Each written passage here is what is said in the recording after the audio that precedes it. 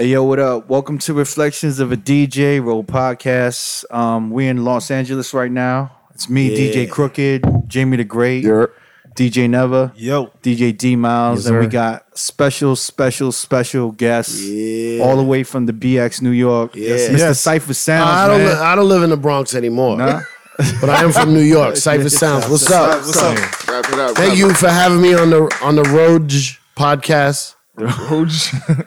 It's Roge, right? The Road, like the Vag, the Roge. What's the name of this podcast? Road Podcast. ROAD. What does that stand for? Reflections of a DJ. Yeah, Reflections of a DJ. Oh, Roge. The Roge. The Roge podcast. Thank you. Welcome, bro. Yeah, I'm glad we got to link up here in LA and shit. So. Yeah, man. West Coast. What you doing out here anyway? I'm out here. So I got a TV show, a comedy show on True TV, and they just about to start shooting more episodes. So I had to come meet the people. There's new people shooting it, so I had to meet with them. And I'm doing a party on Saturday at Palm Springs for a private situation that I can't say. That my friend just reminded me not to say. Got the hand signal. Yeah. And I'm DJing at the Dime. Tomorrow night. Yeah, that just became yesterday, like a last minute thing. On Fairfax. I'm super excited. Yeah. I think we're gonna come check you out over there tomorrow. You want to come tomorrow? Yeah. We're gonna come definitely. through. Oh, the pressure's on. We be out here. Yo, you know what's Pressure's funny? We went to go see one of our other homies, DJ, and he's like, yo, once, like, it was only me, Crooked, and D that went, and he goes, yo, when y'all walked in, I got nervous. Yeah. Nobody likes DJing around other DJs. Like, I don't want to be on the podcast. You like, know all the tricks. Well, we're glad to have you here. I mean, Thank you. You're like a legend. To me, I grew up listening to you. You know, Cypher don't get gas. I am very famous in New York. Thank you. Yeah. Very famous in some parts of New York. yeah. Well known. I was actually surprised because you actually kind of reached out through like a mutual homie, which is DJ Marvel. Yep. Shouts to DJ And Marvel. we were talking about you on our, like, I guess a couple episodes ago. We were talking about the Global Spin Awards. Yeah. Yeah, Marvel said he sent me like a link. He said, "Yo, you gotta listen to this," and it was dope. I mean, the part about me is always amazing when you talk about such great DJs. But the whole podcast is dope. Just really talking about some DJ shit, you know? Yeah. That like Appreciate that. all DJs do all the time anyway. Why has nobody recorded it? Yeah. We're low key kind of like the biggest haters, but like on some Yeah. like on an observational level, right? Yeah. Like there's a reasoning behind our hate, you know. We're you the know what I'm saying? backpacker DJs, if you may. Yeah. Well, you kind of went on like a rant. Like would you say it was a rant? It was a vent. It was like you were speaking you were your talking your feelings. shit. Yeah. Well, here's the thing about me. My life changed a couple years ago when I learned not to take things personally. So on some like mental health, meditation, wellness type shit, I never take anything personally, right? I don't get offended at anything. If somebody hates me, I don't really care. It doesn't bother me. But I'm literally confused about the Global Spin Awards. I never get mentioned. I never even get invited. I never get asked to come through. And I'm like, on the DJ front, I've done so much for the culture. I don't even get I don't care if I win or not. An invite. Right. So I never even know when they are happening. So you never got invited to? Never got invited. Never got how do you get invited? Is it an email? Is it something in the mail? We were actually confused, and we were wondering what is like. We were trying to trace or trying to understand what is the financial backing or what is the benefit of this whole thing. the awards? Yeah. Like who's benefiting from this shit? Like, and then who's involved and how does that work? It seems very political, man. Like, yeah, but what politic group? Like Right. what? we don't understand. What party is benefiting? We don't understand like the nominees. We don't understand Yeah. shit. Like the Like criteria, we didn't like, understand what because any of it just kind of just seemed like the right PR motherfuckers hit up that are in this circle. Just Right, like yo, right, right. these are the DJs we pick out. I mean, you know, does it have anything to do with Ciroc? Is Ciroc making money from this? I know it's revolt behind it. Yeah. Now it is. And Sean Perez is like the head of it, right? Sean Perez, I remember when he, well, apparently, I'll tell you after we talk about it. But so I never brag, I never boast. I'm just curious. The stuff I've done for this hip hop game, specifically DJ culture. Yeah. Why don't I get any accolades or recognized for it? So I was just ranting on my Instagram. Yeah. But we thought it was legitimate because, I mean, for us, I mean, you know, and recently we even saw like, I guess it was The Breakfast Club. Yeah. Where you even talking about shit that we didn't even know about, where we were saying, where you broke records and shit like that. That's one of my biggest flaws is I don't tell people enough all the stuff I've done. Right. Mm-hmm. But those people know, the Spinner Boys people know, they were there. Yeah. They're like, Sean Perez is from New York. But is it maybe that you're not out in the circle, like 100%, like mingling and doing all of that shit, right? Especially now. Yeah. Especially since I left radio, I definitely don't mingle in the music industry DJ world. I'm still friends with a lot of people. And, you know, when you leave a radio station is when you figure out who your friends are and who is just your business associate. Trying to get plays. And yeah, shit. and also I understand that. It doesn't hurt me that you weren't really my friend. We worked together. I worked at a radio station. You worked for a record label. Your job was to schmooze me and get me to play records. Right. Some people, it was more than that. I've been to some people's weddings or their, you know, personal parties. And sometimes it was just business. You know what I'm saying? Yeah. But yeah, I definitely don't politic at all. I don't care. I don't like it. I think that's a DJ trait, though.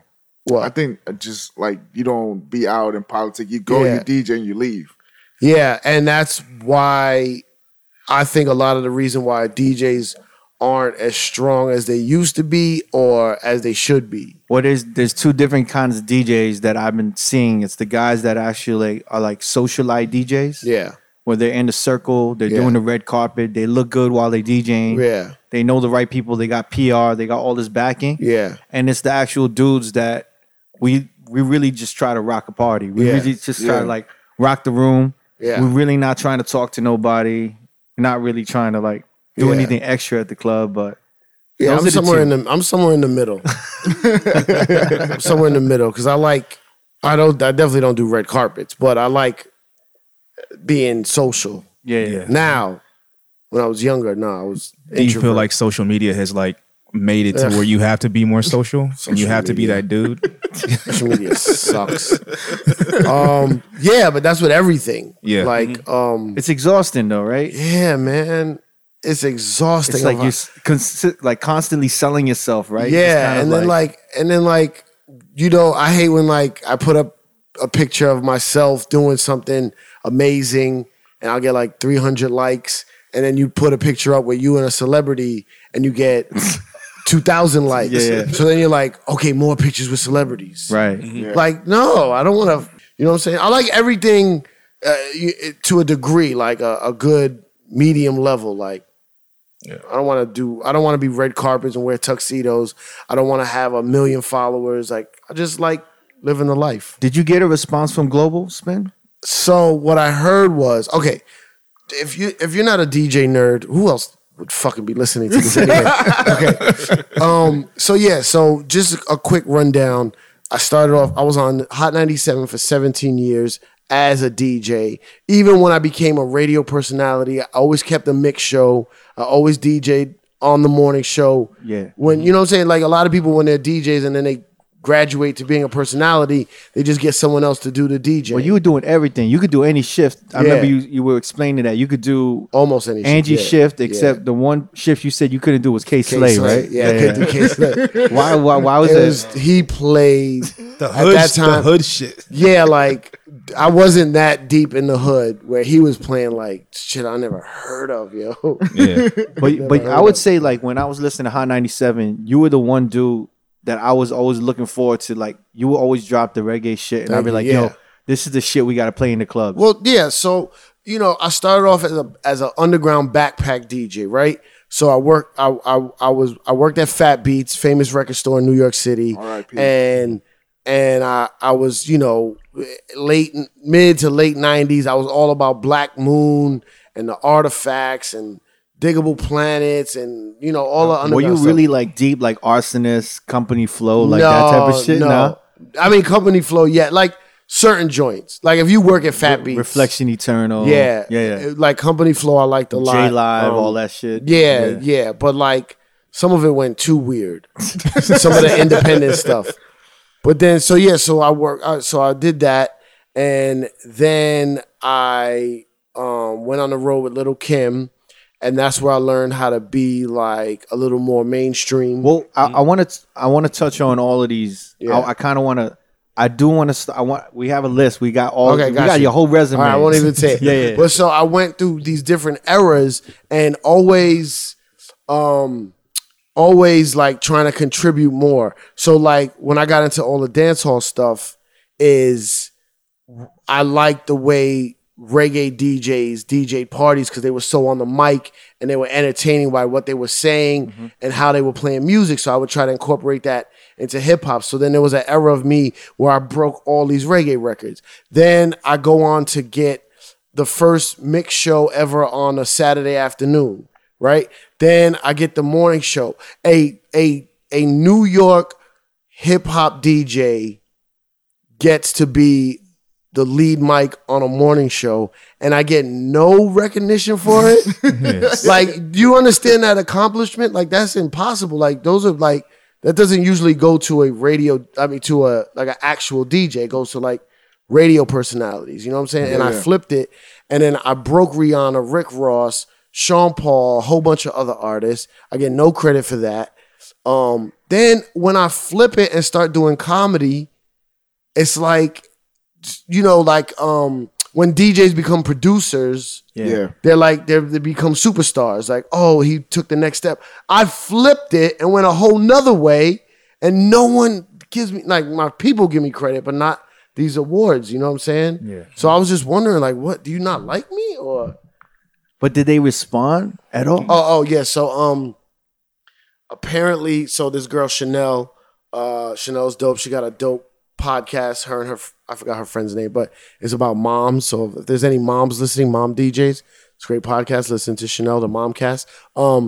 She used to be my publicist. So she said she reached out to someone that works for Sean Prez. I forgot his name.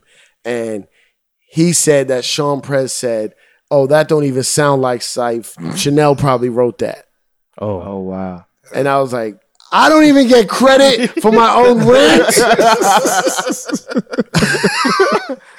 But then, Camilo always wins best club DJ. But you know why? Because he is a fucking dope-ass club DJ. Yeah. So wait, did anyone hit you up like, yo, you're wilding right now? From there? Or just in general? Just anyone. Just like, yo, you wilding. Like, you need to delete that now. Comments, but I think unless you're like a hip-hop nerd, you don't even care who knows about the Global Spin Awards? No disrespect. Yeah. I'm saying it's for DJs. You know what I'm saying? Yeah. Like, DJs, we're not that interesting to people who live regular. Like, they like the one aspect where we're playing their favorite songs or rocking a party. They don't realize, like, they don't know if you're using a controller or turntables. Now they don't. Now. They know. But before they knew 100%. What the fuck you was doing? The crowd? Yeah. No, they don't know. A girl back doesn't in the know. day, like 10 years ago. Come on, man. No way. He was rocking on turntables. A girl does not know. 10 years ago? Nah. I mean, it was the only thing. So they know that there's something moving in a clockwise position, and then you can make noises. But you saying like the person that's just going to the club to have a good time? Yeah, I'm talking about regular civilians. They're not in the war like us. You know what I'm saying? Really? Nah, they don't know. Come on. I seen a DJ once. I seen not a DJ. I seen a person playing music for a party, and he was playing off iTunes. I mean, damn. That's recently though, right? Maybe like 3 years ago. Yeah. You know what I'm saying? Mm-hmm. But the people don't know what we're using. They don't know about needles and slip mats and stylus. Yeah, like no, but they could tell the difference if you scratching when you work in the mic, pause, and then like you run. You live in a fantasy world. Nah, they can tell the difference, yo. No way. There's been people coming up to me and be like, "Yo, you still use turntables?" I'm like, "Yeah." You know how I can? All right, let's talk about this. I want to talk about the beginning, but I got to talk about my man Ross One. Yeah, right. He's part of Rock Nation and Scam Artists as well. And he happened to do the Barclays, the title event at Barclays. I forgot when that was, last year sometime, right? No, it was like 2 years ago. 2 years ago. 2 years ago. Actually, it was last year. No, 2015. No, actually, it was, the one he's talking about was 3 years ago. Really? It was the first one. Yeah. Oh shit. Okay. 2015. And he texted me. I was supposed to go with him and check it out with him, and he just texted me. He's like, "Fam, Syph just bodied this shit. Yo. Like, yo, I don't even want to go on.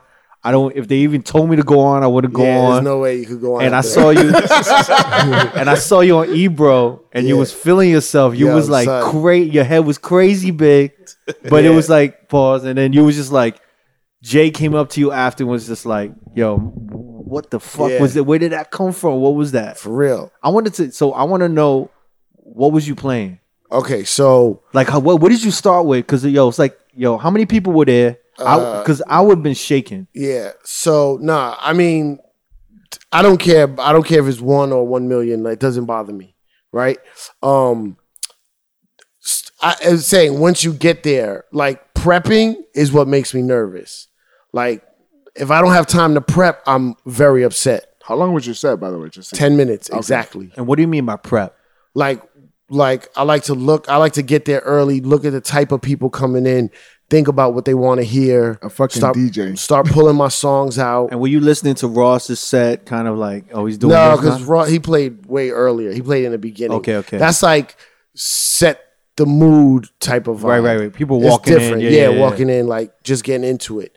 Mine was like hype up the crowd, and then there was only 3 people after me. It was Nicki Minaj, Beyonce, and Jay. So you was like right before the headlines. Yeah. And it was the title concert was weird because it was the first time they ever did this type of concert where they had a lot of artists, like 35 artists, but they would only do like 2 or 3 songs, right? Yeah. And it would be like T.I., and then it would be like a country artist, and then it would be the Flatbush Zombies, and then some other pop group, and then French Montana and Khaled, and then like then Usher. Like, it was all over the place because the whole point was like Tidal has all this different kind of music, and a lot of artists were doing like a new song that was like, oh, brand new on Tidal. So you didn't even know the song. So you would get excited to see your favorite artist, but they only do like 2 or 3 songs. So it was a weird vibe. Like, I'm sure if you were watching it, it's almost like a showcase, like an artist showcase. Yeah, right? if you were watching it on your computer screen, it probably was dope because you got like but in the room, and you would get excited for your artist. But then, like, if you love French, Khaled, and Meek Mill or Rick Ross, whatever it was, and then the guy Thomas Rhett comes on. I think he's like a country artist, right? Like, I've never heard it. Yeah, no disrespect, but if you into Khaled, you probably not into Thomas Rhett, so you're gonna sit down. So my shit was, I was like, okay, I'm gonna try to bring everyone together at one time. And then what happened was, I was in the there was the main stage, and then there was this circle stage in the middle of the room. And only like 3 or 4 people performed on that circle stage. Flatbush Zombies, French Montana, and Rick Ross with Khaled. And it was on the floor in the middle. And then when I got on it, it rose up like 15 feet in the air. Oh, shit. It didn't rise up for anyone else. So you, all of a sudden, was like Elvis. Yeah. So already I already won. Because it was like, whoa, that stage didn't go up all night. Why is this going up for him? Did you even know you were rising or not? Pause. No. They just started going. I was and like, you were like, oh shit. Yeah. And I had my friend Drewski with me. Shouts to Drewski. And so then I just got into it. Like, Brooklyn is a very particular type of place. You know what I'm saying? Mm-hmm. And the people from Brooklyn have like a lot of pride. So everybody in the building wasn't from Brooklyn, but if you get the Brooklyn people going, then it spreads. Yeah, it's like infectious. Yeah. So yeah, and I'm like literally on Atlantic Avenue, you know what I'm saying, and Flatbush. So like I just start yelling all my Brooklyn stuff. I think I started off with the instrumental to dun dun dun dun dun dun dun dun dun. See Murder. Yeah, See Murder. Instrumental. Put your middle fingers up, and then let's just get into it. And then just ran through a bunch of joints, and I would just go in all different directions. But I also crack little jokes, you know what I'm saying? So like there's one part I remember I'm starting to play reggae music. So I'm like, yo, and then Brooklyn got a lot of Caribbean people. Right. So I'm like, yo, if you from an island, shout which island you from, you know, and people are screaming, Jamaica, Trinidad, da, da, da. And I play reggae, and then I look at this white guy, and he's just sitting there. And he was obviously an old white man that brought his kids to this dope concert. Right. And I just screamed at him, sir, I know you live in Manhattan, and that's an island, so stand up. You know what I'm saying? And then he went, and everybody starts laughing, and he goes, and then I did my favorite record, one of my favorite DJ records of all time is Swag Surf, yo. Yeah. It's a good record.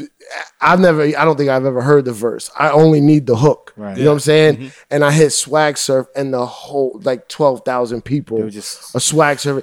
And the way I do it, even if you don't know what it is, I make everyone around you show you how to do it. Right. You know what I'm saying? And I stop it like 3 times. I'm like, you're not moving left to right fast enough, you know, and people get into it. Yeah. So it's like almost an interactive thing. And they was going nuts. Man. You know what I'm saying? And 10 minutes went like that. Are you amazed at how well that record still works? Swag Surf? Yeah. Like there's records that are like timeless. Like that didn't seem like at the time that would probably be a timeless record. What's the name of the guy? The guy. What's the name of the guy on Swag Surf? Fuck. Exactly. Exactly. Yes, I'm amazed it works. Nobody. Who is it? Exactly. It's just gotten bigger and bigger and Yeah, bigger. it's like bigger now than it might have been when it came out. Yeah. Well, yeah. Now it catch. You know. The young kids like learn to dance. They want to do that shit. Yeah. They want to do all the dances. That's a go-to record right now. Man. Now Get the got crowd me want to going. look up what the name of the artist was. What was like the biggest reaction? Just did you do Biggie shit? No, I don't. Not that much because I get nervous. Like Jay is gonna do a tribute to Biggie, so I don't want to play nothing. Yeah. He's gonna play. I don't know. You playing Little Kim? I don't remember. Like, were you going back? Were you going no, back? No, not like, really. You weren't doing like no MOP Annie Up type of shit? No. No, I don't remember now. I got to listen to it. But it was more current. And then probably like a DMX song, like Party Up or something like that. Yeah. You know, and then some reggae joints. Like, I don't know if you ever heard this. There's a soca record called Palance. Yeah, Palance. That has a dance too. Like, they was going crazy to that. Wow. Damn, that's crazy. That's the one Jay asked me about. He was like, what's that record that they was moving left and right like that? Damn. Yeah. I don't even know that record. Yeah, it's a huge fucking, yeah. Oh, I try to play just party anthems. You know what I'm saying? I just try to play like joints that make you go nuts. I gotta listen to it again. Yeah, we should actually play. Maybe we should play the set at the end of this. I'll play it. Yeah. Is it on? It's I'm online? gonna say I don't know if it's online. I think it's on Tidal. Yeah. But the thing that bothered me the most as a DJ, now let's get into the DJ aspect, right? The thing that bothered me the most is I had on the gold Monster headphones. The Meek Mills. Yeah, the Meek Mill joint. But I plugged in the wrong part of the wire into the headphones, the part with this part. Uh-huh. And it's the what do you call this? It's the coil, the spring. Yeah. This is supposed to go into the mixer. So this coil part was hanging from my ear the whole time. And I'm watching it. Every time I watch it, I'm like, I wish I would have turned those in. Why is it hanging from my... Why did I plug it in like that? That's crazy. Stupid. I bet you all the DJs noticed that shit. Yeah, man. That's crazy. So I want to go back because I've always been curious about how you got started. How'd you start as DJing? Yeah. Well, so I lived in the Bronx, and then I moved to Long Island in 10th grade, and that's and your background, by the way, too. I want to what's your background? You're like ethnic background? Yeah, ethnic background. Puerto Rican, little bit of Irish, which is common in the Bronx. A lot of Puerto Ricans and Irish people. But growing up in the Bronx, music was just there. It was like just around the park. my godmother's house. Yeah, it was part of life. I didn't know it was special. It just was until I moved to the suburbs because my mom got like this promotion and she had to move to Long Island, and then it wasn't readily accessible like it was before. There was nobody playing their boom boxes out the radio, the apartment buildings and stuff. Yeah. So then I started to miss it, and I was like, all right, I got to get more into music. Now I have to go find it to keep me close to my home. You know what I'm saying? So I started watching Yo MTV Raps, taping in Video Music Box, which is a New York local show, and then just buying like CDs, and then eventually got into like I got a turntable and started buying vinyl and all that stuff. What was your first turntable? It was my stepfather's. It was a Technique. I don't remember the number. Was it a belt drive? Or was it direct? That one was direct. But then I only had one. The other one was, the consoles, the little ones with the 2 tape decks, the radio, and a turntable on top. Oh shit! Yeah. It's like a stereo system. Yeah, stereo system. Yeah. Bam. But the turntable, like the record, it wasn't the whole stereo unit wasn't even 12 inches. Like the records used to hang off the edge of it. You know what I'm saying? The vinyl hang up. But I figured out a way to hook that up into a mixer, and I would just play the beat on that one and then scratch with the good turntable. Wow. Yeah, ghetto shit, man. Ghetto shit. Did you see something where you wanted to become a DJ? Like who was it that made you want to become a DJ? I think at that time, so I didn't know I wanted to be a DJ at that time. I wanted to be a producer. So I wanted to be Premier, Pete Rock, Clark Kent, those type of guys. Yeah. Mm-hmm. But I thought you had to be a DJ to be a producer. So I was like, because all of them would it helps. DJs. Yeah. When you first, you don't know what's what when you first start out. So I was like, oh, I guess if you want to make beats, because it's DJ Premier, DJ Pete Rock, I guess you have to be a DJ. But isn't that important because digging like records, digging was like a big part of that shit. But there's a lot of producers who weren't DJs, and there's a lot of DJs who don't become producers. Yeah. But at the time, I didn't know. Like my favorites just so happened to be DJs. So I was like, oh, you must have to be a DJ to make beats. So I was like, I better start learning how to DJ. Yeah. And then because as I was buying turntables, I was also trying to buy like samplers and 4 tracks and all that type What was of your shit. first sampler? The Gemini joint? The Gemini one. The big button. 12-second joint? Yeah, the big button one. With the 4 banks and the mad channels. And I even had you remember what the Flash Former is? Nah. Shit, man. You know the Flash Former? I haven't heard that in years. Yeah. Yeah. What was that? Flash Former was Grandmaster Flash made this box, and it was like technically on an old mixer it would be the mic line switch. Yeah. I mean, not the mic line. Is it mic line? The phono? Yeah, phono line switch. Yeah. Right? You know how Premiere would scratch with the phone? Yeah. So he made like this box that you hook up to your mixer, and it was just basically an on and off switch. Like a transformer. Yeah, so you could transform faster. And it had 2 buttons, a left and right. Like when you pressed it, it would mute. Yeah, I don't know. It's bad. I still got it, yo. No way. I still got it. Does it still work? It works, yeah. But it used to be in the back of the Source magazine, like the Flash Former.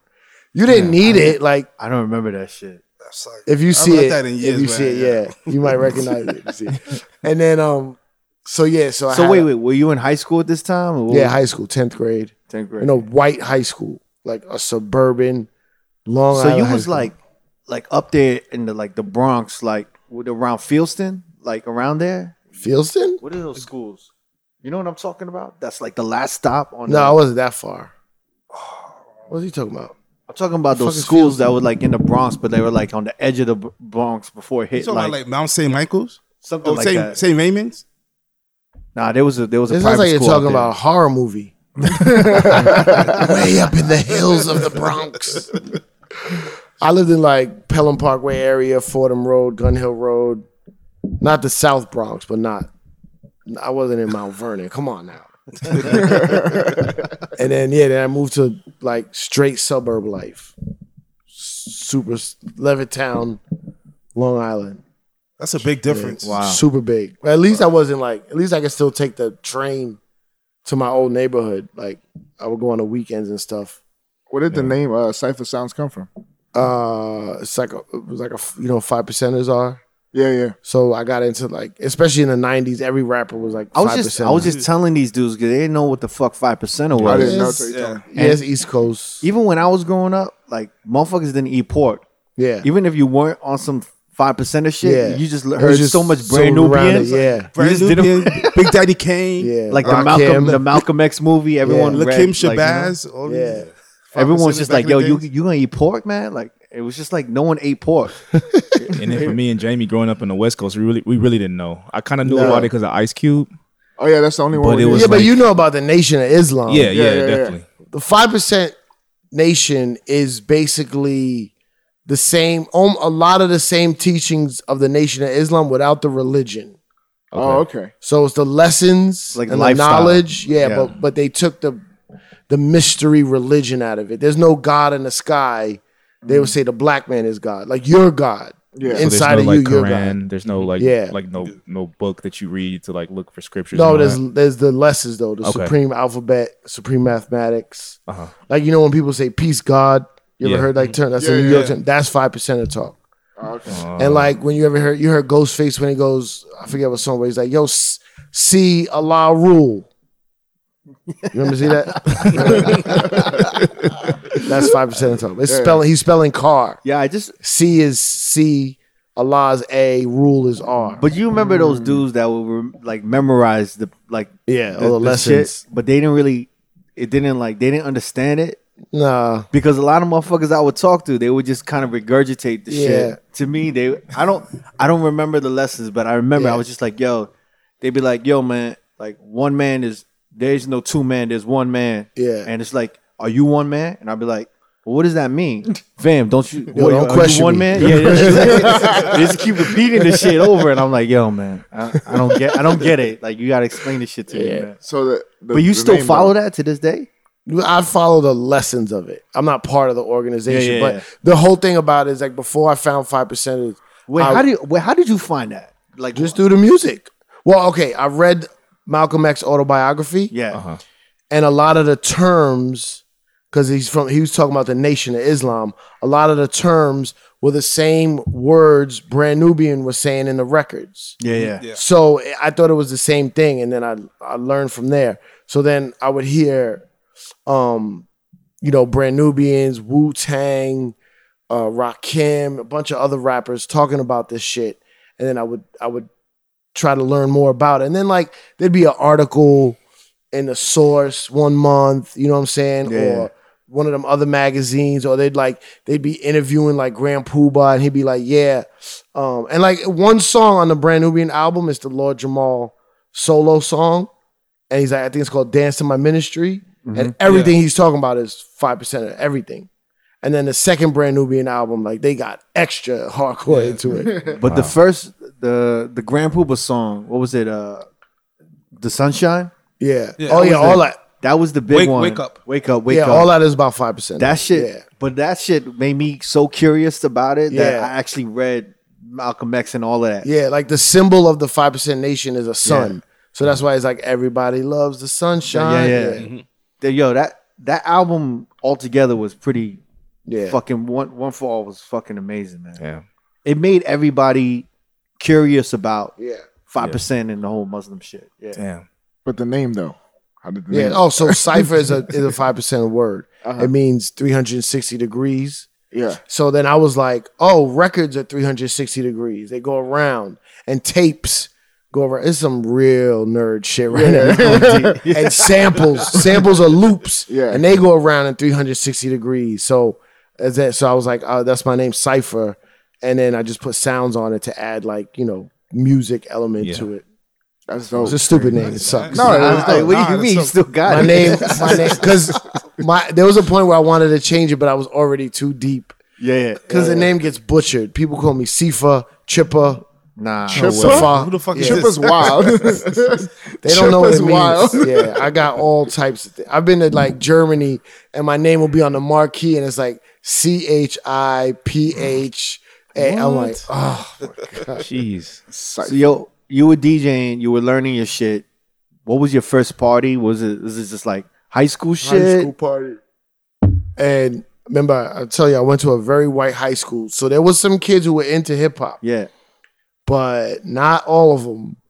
And they let me DJ. There was like the dance or some shit. Yeah, there was like a one of them wedding type DJs. Yeah. And he was the first guy I ever saw playing with CDs.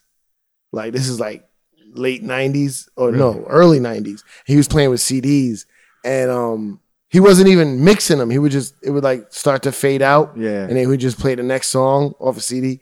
And then I got on and I started playing Onyx and Black Moon. And then they scaring probably kids. like 20, 25 minutes and people just was like walking away. Damn. It was like 5 white kids like, yeah. So they kicked me off. So that was the first party I did. So how did this all evolve into like Hot 97? And then so I was DJing to produce. Okay. Never thought about doing parties or anything like that. Yeah. It was all like I just wanted to learn how to scratch like Premiere. Yeah. I would just practice hours and hours and hours of every Gangstar hook. I would find the record that he used to scratch, and then I would just practice the Premiere. But even to this day, though, if we talk about Premiere, right? Yeah.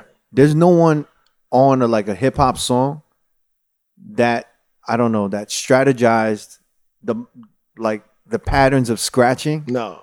as well as he did. No, he made it. It was like It was so instrument. masterful, Yeah. right? It was like Yeah. almost like a jazz musician on a trumpet. Like everything Well, was it's perfect. It's very much noted on my famous podcast, Juan Epstein. There's 2 premieres. I only like the first one. The first premiere where he would take one phrase or one sound and cut that into with like you're saying like a jazz musician. Like he would make he it perfected it in Daily Operation, right? Yeah. Perfected it. Then later on, as Premiere started producing for outside people, It was 80,000 sample scratches. yeah. I told him to his face, I don't like that one. I like this Premiere. Take it take it personal. Take it take it personal. I don't like this Premiere. Oh, it's all hip hop. Get down as we go around on the block. Yo, we shut it down. Living the life, hip hop.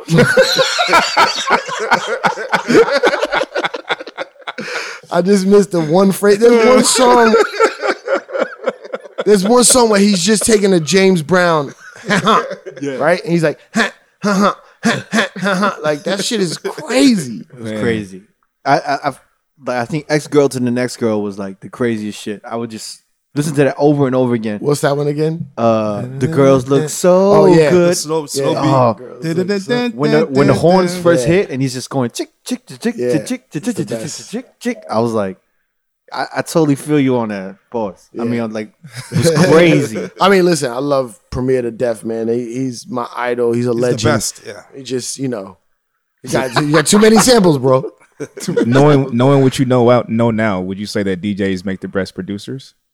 I mean, they're definitely my favorite ones. Yeah. You know what I'm saying? You got Pete Rock, Premier, Dre. You know what I'm saying? Like, who's better than that? I don't think Pharrell was a DJ though. No. But Pharrell was a drummer. Yeah. So it's all about the rhythm. You know what I'm saying? Keeping the rhythm. Jermaine Dupri was also a DJ. And Jermaine was a DJ.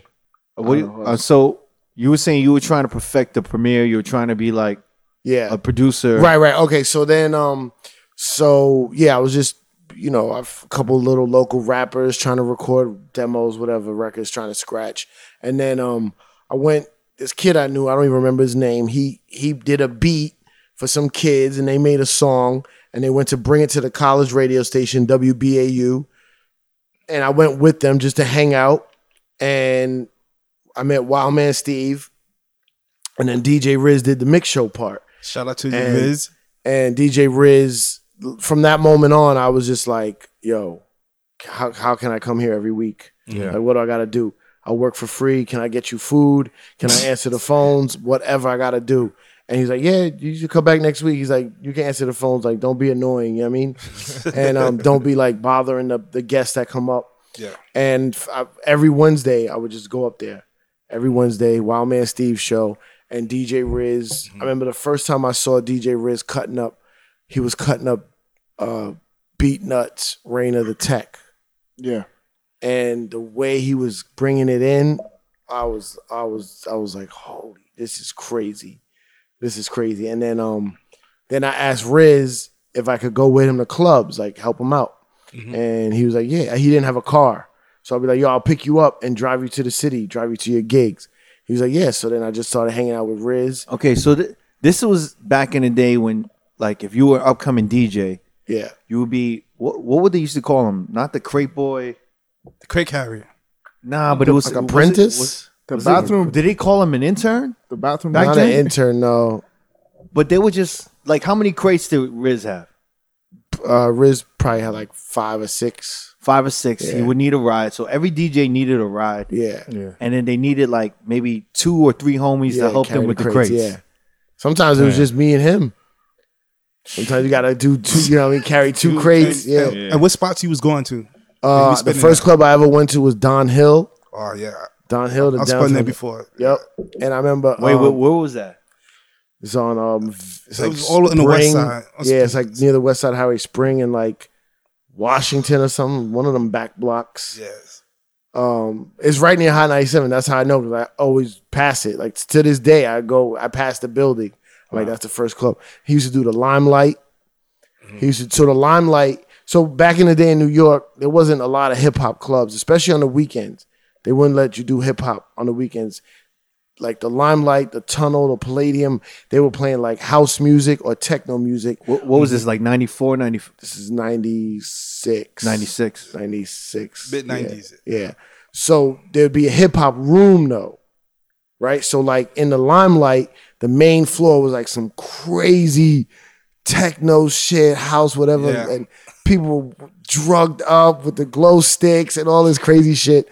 But then there was this room called the Chapel, and that was like the hip hop room. And it was still like 300-400 people. You know what I'm saying? It was still like a dope club. Was that the room where you had to climb the ladder to get to Yes, the DJ booth? the ladder was I DJ almost there once, straight up. and I hated that shit because I Yeah. had to carry my case. Yeah, you got to carry and the crates walk up the fucking ladder to get to the DJ booth. It's way better nowadays, but I don't understand how they make DJ booths.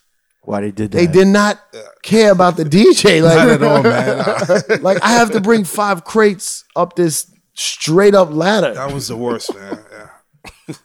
Yeah. And then I started, and then Riz, I asked if I could open up. I asked the promoter, like, can I open up for Riz? And then they said, yeah. So I got a job at the Limelight and just playing from when nobody was there until like 11:30, 12, and then Riz would get on. And I stay there all night. You know what I mean? Did you know how to open? Yeah, because I learned from Riz. I learned everything from Riz because he used to open for Flex at the Tunnel on Sunday. So Was that your first time going to the Tunnel when you would roll with Riz Yeah. when he opened for Flex? yeah, that's how I got the job. It's crazy. Yeah, but like he taught me how to open. Like, yo, you can't play the hits. You gotta play like old school or classics or records that they don't, not the hits that they play right now. And that's the art. That's an art. It's a crazy art. That's the art. Definitely, yeah. And A forgotten art too. We talk about it all the time, and you rarely find an opener who has the musical knowledge, Yeah, and they're almost feeling like it's an early audition, yeah. like they're hoping the manager hears them, and it's like, but man, they you ruin deserve it. They ruin the whole night. But they don't realize that, man. I know. We go through that actually a lot in All Vegas. in Vegas yeah. all the time, man. Yeah. Unfortunately. But what do? Do you tell them? Nah, I've actually told them I got in No, trouble by What the do you mean? manager. Like the manager got mad at me. For what? Telling the opener? Yeah. because I put it like this. The opener is there 3 times a week. Right. He's cool with the manager. He's cool with the whole Right, staff. right, so got he's like one of the staff. right. So the fact that I went up to him, Yeah. it was like, oh, like, Crooked's, like harassing the staff. He's Right. harassing. So like my manager got an email like, yo, like we don't want this kind of person here. Right. And I'm like, yo, the man played an intro for himself. Yeah. You know what I mean? Like that shit is crazy Yeah, they when don't you know, man. when you playing an intro for yourself at 11:45 or something. Yeah. But anyway, I mean, I mean, back to the So I learned from Riz, thank God. And then Riz used to open for Flex, and then he was blowing up on his own. He didn't want to open up anymore. So I got to do the job. And I opened up for Big Cap, and then Cap would open. So it would be, so they used to let 500 girls free in at the tunnel every Sunday. So the girls would be lined up 8:30, son. 8:30. So they wanted to open the door and get these girls in there to start drinking or whatever. So they were like, yo, we're going to start opening at 9 instead of 10. So be here at 9. You're going to play till 10. And then Big Cap's going to show up. He's going to play until Flex gets on. And so I play at 9, play to like 10 to like 300-400 girls. Like how much did you get paid? Probably like $200, if that. And you bring like 2 crates? No, I'll still bring 4 just in case. Yeah. Just in case. He was ready to headline too. How did that DJ booth look, man? The tunnel DJ booth? Yeah, all those crates and shit. Was it? Oh yeah, there was a lot of crates. Yeah, you got. Well, when Flex came, you had to just close your crates. And he put his shit on top of it? Yeah, well, yeah, you put yours on the floor, or they would put it on top. He came in with like 10 crates, right? He had 5. 5? 5 is a pretty much a standard, right? I think so. Yeah, 4 or 5. I think we was doing like 3 crates in 1 bag. Yeah. We were trying to consolidate. Yeah, but yeah, they never know. So then Cap would start coming later. Oh, they got somebody opening? Oh, and then he got 10:30, 10:45, 11. So I would get to play longer and longer every week. And then Flex came early because Flex was also like the promoter. You know what I'm saying? He wasn't just the DJ. It was like his party. Yeah. So he would be there early doing the business or whatever. And he heard me play. And he was just like, how he first treated me, Flex was like, yo, he told his manager, yo, when he's done, tell him get out the booth. Damn, son. Flex is big on that son and a DJ shit. But now I realize he was seeing if you built for this. You know what I'm saying? And then eventually I got to stay in the booth. And then eventually he asked me to intern for him at the radio station. No, but I remember like, I forgot if he said it, or you were telling a story, but you would be opening. Yeah. And he just kind of come up and you just play maybe a song that he never heard. Yeah. And the shoulder? He just see you play whatever, and he just kind of look and be like, yo, what's that? No, yeah. And he would even take your record. No, he would we call it the shoulder, right? So you DJing and you playing a new joint, and then all of a sudden you would feel his hand on your shoulder. And he'd be like, what's that? And you're like, ah, man. He's like, yo, don't play that next week. Which song in particular? Did that to? I know one of them was I think it was Lost Boys, Lifestyles of the Rich and Shameless remix. Wow. Remix. Mm-hmm. Yeah. I think it was only on the promo vinyl, or it was do you remember that one, Jamal? What was the producer? No, it was the remix. Someone else did it. Oh, Mr. Sex. Huh? Mr. Sex. Yeah, Mr. Sex. Mr. Sex East Coast remix. And I was like, dun, dun, dun, dun, dun, dun, dun. He was like, and all the Queens kids would be like, ooh. Flex would be like, yo, what's that? What's that?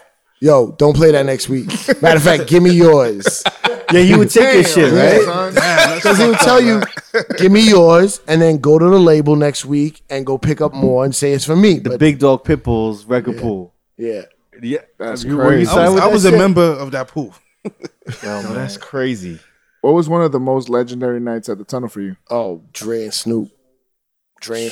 Jamal said about it. Jamal's his homie that's in here. I mean, listen. Paint us that picture though. Listen, there was nights. There was the Clue album release where Jay-Z, Dame Dash, the whole Rockefeller, they didn't even go on stage. They were just in a DJ booth. Mm-hmm. Jermaine Dupri and Jay-Z performing Money Ain't a Thing. People were hanging off the rafters. Jeez. DMX coming through is crazy. There was, sometimes okay, you want to know a crazy night? I saw Mike Tyson, Charles Oakley, Puff Daddy, and Donald Trump all come in together what the fuck? in full-length white minks. No. What? They came from some event. They were all hanging out. Donald Trump. Donald Trump was in the tunnel grabbing asses. With Mike Tyson. Mike Tyson. Mike Tyson. That's And Puff. crazy. Yo. And then there was some crazy, there was CNN, Locks. They always killed it in a tunnel. But what was that? But That Dre and Snoop, man. The anticipation for them, because all the East Coast, West Coast nonsense. All right, wait. and all that. When was this like after Deep Cover? When was this? No, this is later. This is later. This Gin is and like- Juice. No, this is Chronic 2000. Chronic 2001. Chronic 2000. 99. Yeah. 99, 2000. Yeah, it might have. Yeah, I'm trying to think if it was before the. I think they were getting ready to go on the Up and Smoke tour. So Damn. yeah, son, it was crazy. And they like all this East Coast, West Coast beef, all this shit going down. Now it had to be later because Biggie got killed in what, 97? 97. So yeah, it had to be like 99, 2000. 2001 got released 99. Yeah. So probably 98-ish. No, it was after it was out already because we knew the songs. So It was like 99, Explosive, 2000. Next Episode, all that shit. Still Dre, all that shit, right? Now you're making me forget. I feel like it was 99. Jamal, do Yeah. you know? He said It had to 99. be. I got the tape somewhere.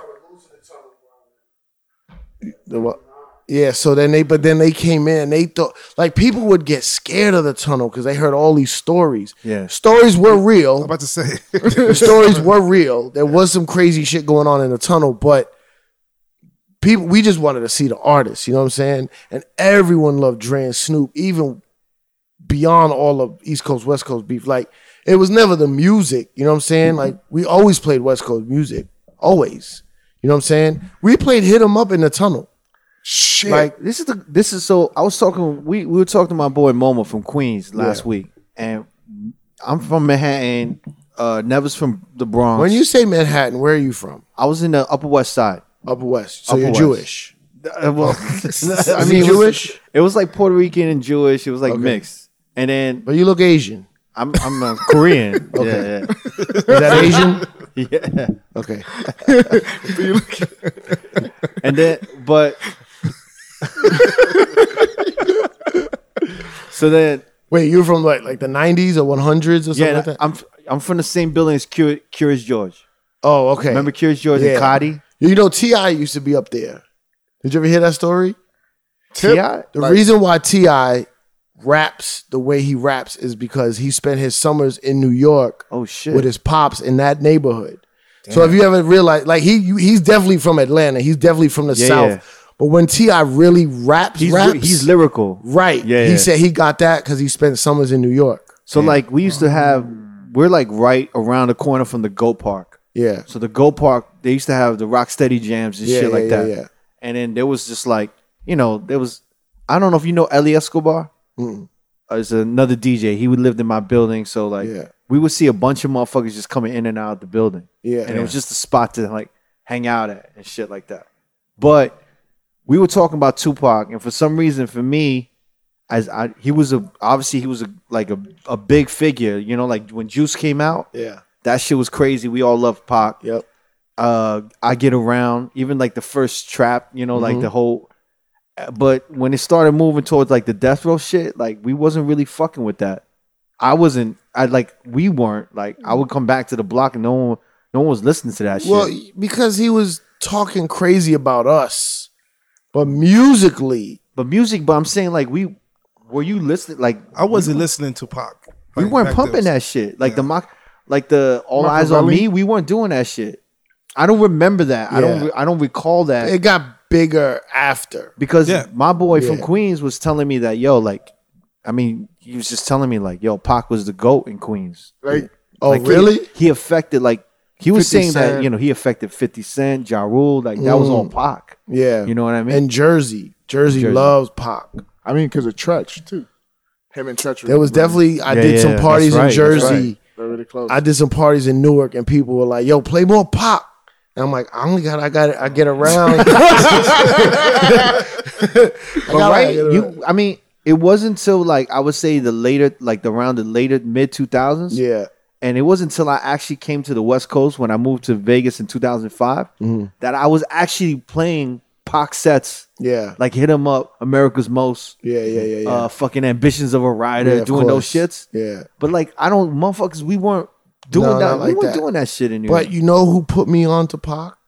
Junior Mafia. Ooh. I know that sounds crazy, but not really. Nah. I would do shows. I was Little Kim's DJ, so I was always around C's and Trife and all that. What year was that? When did Machiavelli come out? 96. Yeah, 96. Okay. And Machiavelli came out, and they would play it in the car on the way to the airport. We would fly to wherever we were going. We would get in the limo, go into the hotel, playing Machiavelli, and I'm like, he's talking about you in this song. He's talking about you, C's. How can you listen to this? And they were like, music's hot. That's like crazy. The music. Real? Damn, man. Yo, I remember one time we went to Florida. We did an event at a Indian reservation, the Seminole Reservation. And the event was the next day, but we had to go in early because Kim was coming from somewhere else, I think LA. She was doing a video shoot or something. So we had to go a day earlier and then wait for her. Yo, we was in this crazy bum-ass motel, and there was dudes riding around in pickup trucks blasting Machiavelli, just circling the hotel. What? Yeah. Damn. Yeah. Was you shook a little? I wasn't, because nobody knew who I was. So they used to be like, yo, Sype, go get us, you gotta go get us food or whatever. Or like, we ordered food and I had to go downstairs to the front desk and get it. And nobody like, yo, with Junior Mafia? I'd be like, orale, no, I'm not with Junior Mafia. He's like, I'm Mexican out of nowhere. Yo, it was scary days, yo. But they put me on to Pac, yo. That's crazy. How would it be playing Hit 'Em Up in the tunnel? Like, yeah, man, it was crazy. Like yeah. I remember this DJ Doo-Wop, he used to do the tunnel. Big. I mean, New York DJ. Yeah, super dope mixtape DJ. And his talk game was spectacular. And he would play Hit 'Em Up, and then he would talk some shit and then play Who Shot Ya? You know what I'm saying? And the crowd would go bananas. Like, yo, Pac, I love you, man. We fuck with you, but you can't be talking that shit. So no one was ever like crazy angry about that shit, about the Pac shit when he was just talking Especially crazy. the tunnel. I mean, yeah, but some people were, but then it didn't affect like the people, like the hood people, like all that shit, all that East Coast, West Coast shit was like big in the media, because they were like, oh, these rappers are talking about each other and they're threatening each other. Like, yeah, that's what rappers do.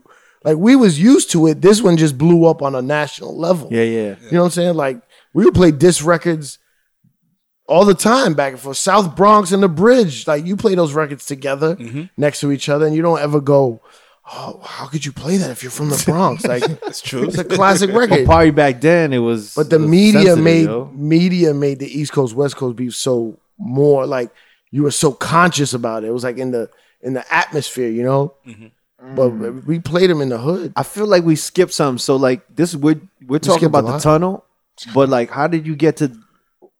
Where in that did you get to become Little Kim's DJ? It was like around the she same heard time. you? No, Flex's manager Jessica became my manager. Oh, Jessica Rosen. Yeah, Rosenblum. Yeah, Stressica. OG. Stressica. That was her name, Stressica. Yeah. So she managed a bunch of DJs, so they asked to, who could go on the road with Kim. But this is Kim like right before the album came out, like right after Junior Mafia. She didn't even have a single yet. She was going on the road with Junior Mafia songs and a couple of R&B records that she did like verses on, So she did Get Money remix, Players Anthem remix, a couple other Junior Mafia songs, and then Little C's and all the other Trife and them they would do their verses, and then a couple R&B records, and then what was the first single? No Time would come out. Yeah. So we started doing that, and then the album came out, and it just kept getting bigger and bigger and bigger. Yeah. Yo, how was it working with Little Kim? Lil' Kim was back weird. then? I mean, it was rough because it was great, but it was rough because they were all family. They basically all lived in Biggie's house. Right. Like going to do a show was like whatever. They already woke up at the same time, ate cereal together. It was just all a day's work. I was like the outsider that had to go meet them. Yeah. So, and I wouldn't say they had respect for the DJ. I remember because this is turntable days. Yeah. Okay, instrumental on one side. Hopefully the instrumental had the hook. If not, you had to like play the vocal version on the other turntable. And when the hook came on, you had to move it over. Oh shit! Play the hook. Yeah. You know what I'm saying? And we were in bullshit, shitty clubs in Virginia and North Carolina and shit. So the turntables would be jumping, and they'd be like, "Yo, DJ, you fucking up the show." Yo, everybody say "fuck the DJ." Damn. I'm like, I came with you. I came with you. Oh, man. But it was good. It was fun. I want to talk about a legendary moment you had in the tunnel when you broke this song. Okay, here we go. Hopefully it plays. That's not the one though. It's not the Quiet Storm? It is. It's the remix. Look up. No, it was that one. Look up. See if it has Quiet Storm demo. What? It's on iTunes, bro. You just, when it was called White Lines. Yeah, White Lines. Yep. Mm-hmm. So, okay, tell us that story since the fucking audio fucked up. So, well, you didn't even play the beat. No one even knows what you just heard raindrops. Yo, yeah, I heard tell both stories? Okay. I don't know what both stories are. Thanks, We Jamal. need to get Jamal a seat over here. Mike, So I was in a studio. So Flex, this is before everyone had Pro Tools. Is this boring? Are we Not good? at all. Not at all, man. Are you crazy? You dropping knowledge right now, This man. is like my whole This is childhood. golden. You're like bringing truth. It's like, yo, this is crazy. So Flex, this is before everyone had Pro. Like right now, you can open your computer and edit any song, take the curses out, right? Right. Yeah. You can use 10 different programs. Back then, we didn't have that. So to clean a song, it took a lot. right? Yeah, but there was like someone at the radio station would have to like, there was like a digital program, but only a couple guys knew how to use it or whatever. So Flex sent me to the studio one day and he gave me all his favorite album cuts to do clean versions. Damn. Like Verbal Intercourse, Nas, Mobb Deep, Raekwon, or It Ain't No Fun, Snoop. You know what I'm saying? Like records like that. Yeah. And he gave me like 40 records and he booked studio time. And I just went with this engineer and I was just going through all the songs with this engineer to do the clean versions. And next door, Prodigy was next door. And all day, all I heard was like, why is this nigga listening to White Lines slow down all day, yo? And then so I knock on the door and I'm like, yo, what you doing in here? He's like, yo, I'm working on my solo album. I'm like, you doing a solo album? Oh shit. So he didn't even have no verses on it yet. Just the beat playing over and over. And then a couple months later, I was in the record shop and remember those bootleg records? Yeah. There'd be like 4 different songs. Like Killer Cuts. Yeah, Killer Cuts. So I found one of those and it said White Lines Prodigy or White Lines Mobb Deep. And I was like, White Lines? Yeah. Oh shit, I wonder if that's the song. And I put it on, it was the song. But it wasn't mixed. The drums were mad loud. I still have the demo version. That's why I call it the demo version. And the drums were mad loud. And I played it in the tunnel. I would just play it every week. And one time this kid that worked at Loud Records came up to me and it was starting to gain traction. Like people were like liking the song. And this kid, Chris Green from Loud Records, comes up to me and goes, yo, what the fuck is that? And I'm like, yo, this Prodigy song. He goes, Havoc on it? I'm like, I don't think Havoc's on it. So, and then like he said he brought it to the label and everyone got crazy. Like they were like, what is this? He's like, yo, they playing this in the tunnel. And it's Prodigy, he's for his solo album. So then I guess he scrapped it and they made it a Mobb Deep record because Havoc's only on the hook. Well, who produced it? Havoc did. Havoc produced it, but it was for just for Prodigy. And then so then they put Havoc on the hook just to have him on it. To make it a Mobb Deep record. Yeah, record. and it became a Mobb Deep record. But then Kim got on it, and that's it. It was already crazy, but then it went super. Took it to another level. I don't remember the second story. The R&B guys. Oh yeah, I didn't know that was the second story. That's the B side. So then, you ever heard? This is a DJ. Oh fuck! It was a group called In Essence. Okay. In Essence. I kind of You will never find. That's the record. You will know for evidence, right? Yeah. You will never That's find in another essence. lover like, Yeah. So Flex, remember Flex's first albums were just loud beats. Yeah, hey, can you take that? Yeah, of course. The Flex albums were just loud beats, loud records, because that's what the label he was on. Yeah. He would just take instrumentals and get people to rap over them. So he used to make me loop all the records, like loop certain records so like so and so could rhyme on it. So we were in the studio and I looped Quiet Storm, and the guy that worked for Flex, Paul Knotts, was I guess trying to manage. He found these kids from Toronto, and he was like, "Yo, let them sing on this," and they sing on the song. You'll never find another lover like mine. Yo, that became New York club That was big. classic, yo. Yeah. Classic. And then, I mean, years and years, that record was like just an underground. They were from we pressed the Canada? vinyl. Yeah, they're from Toronto. I never knew that. Yep. I thought they was from New York. Yep. Because they For some reason, I thought they were from Harlem. no, they say we were I was at 233rd and White Plains. yes. That's the Bronx. Yeah. One of their uncles lived in the Bronx, and that's where they were staying when they went in New York. So then Puff or somebody from Bad Boy heard the record, and they were like, and they made the 112? the 112 record. Yep. So Global Spin Awards. Hello. Hello. That's crazy. Yeah. So yeah, but that record to this day, yo, still rocks. Yeah. So you was with Flex. Yeah. He was like your number two, right? He was like your number two. You was like kind of right hand. I was his number two. Yeah. Yeah. Like his right hand man. Yep. And he was on the radio at this time. So he Yeah. brought you to the radio? Yeah. He was just a DJ, Yeah. 10 to 12, and then they gave him Who was the personality with him?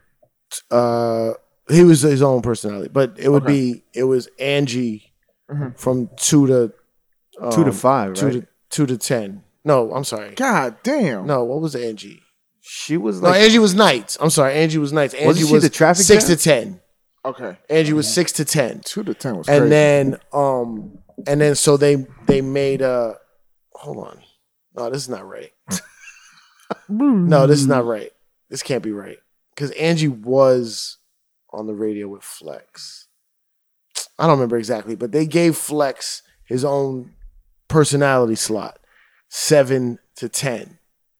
So that changed radio altogether. Radio was always Was that when he was dropping? Was that yeah, that's where the bomb came from? Yeah. But radio always was morning show was 6 to 10.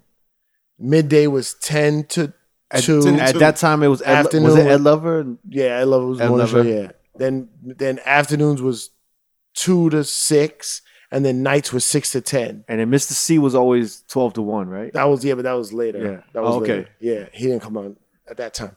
So then they wanted to give Flex the night shift, but I don't think he wanted to do it from 6. So they made Angie go longer, like an extra hour, like 3 to 7. No, middays went longer, so Angie went 3 to 7. This changed radio format. Everybody was like, "You can't do it at 3. It's supposed to be at 2." Shut up. So then Flex became a personality from 7 to 10, and he needed somebody to help him like set up the records and all that. So he hired me, or not hired me. I was an intern, and I just went up there every day, set up the records. Like sometimes he would be like, "Yo, I gotta go do this interview, record this interview, play 4 songs, but play them like me." You know what I'm saying? So I had to learn all of Flex's style, the way he DJ'd, and the way he scratched, and all that. That was like a horrible setup, man, at the radio, right? The way the turntables were The set. turntables were like 3 miles away from each other. Yeah, like weird angle. And then you had did you have the double deck rain mixer with the knobs, right? Oh, back then? Yeah. You did. And then you would have to turn turn off the monitors when you spoke on the mic, right? Well, if you hit the mic button, they turned off automatically. Okay. Yeah. Because I saw a YouTube video of Flex. I wasn't there for the and it looked crazy. Yeah, and it was like that's knobs. older. When I was there was a fader. There was a fader. Yeah, there was a fader. That's nuts. Yeah, man. It was the Technique mixer. To me, that's one of my favorites. The Technique mixer was the best one at the fader. radio It had the station. best fader. The black, the black with the gold. With the gold trim. The weight on that fader was perfect. Nerd shit. Yeah, let's say this nerd DJ shit. That's wild. So then I went up there. I didn't get no money. Flex didn't pay me.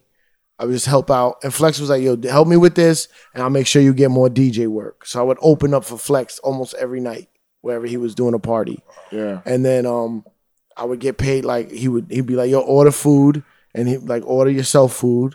So I was poor, so I would order extra food and steal it and have breakfast. Like that'd be my breakfast. and then eventually, it just grew into like me filling in and then getting on my own slot and just growing and growing and growing.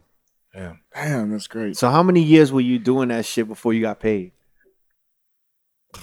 And I've always got a question about what they fucking pay radio people. Mix show DJs, nothing. It had to be like, before I even got any money at the radio station, it had to be like, that was 97, probably like 5 years. Oh, wow. Damn. 5 years you weren't getting paid? Mm-hmm. You're getting paid by food. Fuck. Damn, man. I mean, I wasn't getting, because I didn't work for the radio station. Technically, I worked for Flex. But did you get like exposure? Oh, yeah. How I made my name. That's where Cypher Don't Get Gas came from. Right. Yeah. Like, it's how but I also was still DJing nightclubs every night. Yeah. Or not almost every night. You know what I'm saying? A lot of nights. But that was the marketing for you to do nightclubs and shit, right? Yeah, exactly. And meet all the artists. Because again, remember, I still wanted to be a producer. So I was like, I'm going to meet all the artists. I'm going to give them my beat tapes. You know what I'm saying? I still wasn't like a radio fiend. Like, I got into it after I was working there and learned how Flex loved it so much, you know? But I got a job at Raucous Records. That's how I got the Sound Bombing album. I was doing nightclubs. I was DJing. I DJ'd for Nori. I DJ'd for Jay-Z. I DJ'd for Mos Def. Like, I was on the road. It was great. I just Flex didn't pay me. Everybody else paid you, but Flex. Everybody paid me. Damn. Yo, Raucous gave me, I think, I want to say $3,000 a month. That's good. And back then, that was great, man. I was balling, yo. Like, I had a roommate. I moved out. I'm like, I'm getting my own apartment.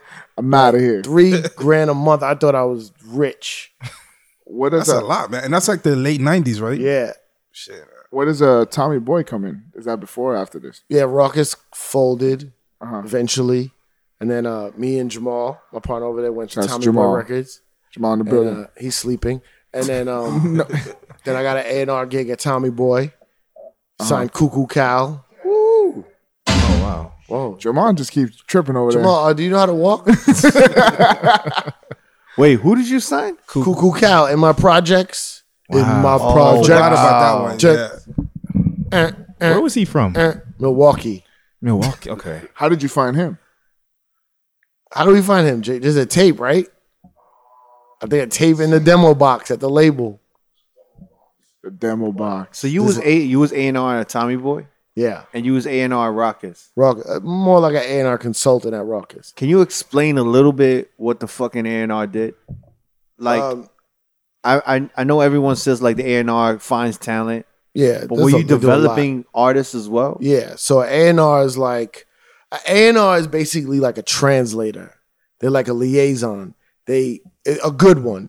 They go to work in the daytime, they work at the label, and they can speak all the corporate talk and all the necessary mumbo jumbo to get the budgets and the all that paperwork and all that stuff done for booking studio and paying producers and doing contracts. And then you go to studio at night and you can speak the artist language. You know what I'm saying? And A&R is like, you find the talent, you find the beats, you find the producers, you find the songwriters, the singers, the people to do collaboration with. You're like the liaison. and you go to the studio. I mean, A&R's really a good A&R does everything. You know what I'm saying? Like I've written rhymes before for some of my artists because they're like, I'm stuck on this one line, and you're like, well, what if you say coach bag, and they're like, oh, that's fire. You know what I'm saying? Like, damn, you ghostwriter too, bro. Yeah, you do everything. Or if you hear a way that they should be recording the song, and you're like, nah, let me go in the booth, and you're like, da da da da da da da da da. So is it borderline like an executive producer, kind of a little bit? Sometimes it depends on how much A&R is. Like it's vague. Sometimes A&R sucked and didn't go to the studio. You're almost like a borderline manager a little bit, right? Yeah, A&R is everything, and it's kind of weird because you develop the closest relationship with the artist because you're the one that they see the most. So like if they coming up to the label to meet with the president, they'll be like, "Yo, come with me into this meeting," and you're the A&R. You're like, "No, that's the boss," but they're like, "No, come with me." You know, like they might be nerds. So you're like, when they were like, if an artist was putting together an album, were you telling them like, "Yo, you need one more song. You're missing this one joint." Yeah. Or like, this is your lead single. And this is your second joint. Yeah, and that's always a fight. So it was always a fight. So what was like? Well, who was an artist that you were kind of like working with, and you really, really helped mold like a lot? I mean, because what I want to do is I want to lead this question to now, where A&Rs don't exist at all. No. And then they're different now. Yeah, I would say like like Hugo Cat was a big one, but that didn't blow up. But we guided his whole album. But I'll say the Clip's second album. I was an A&R for Star Trek, right? So I worked on the Clip's second album, Hell Have No Fury.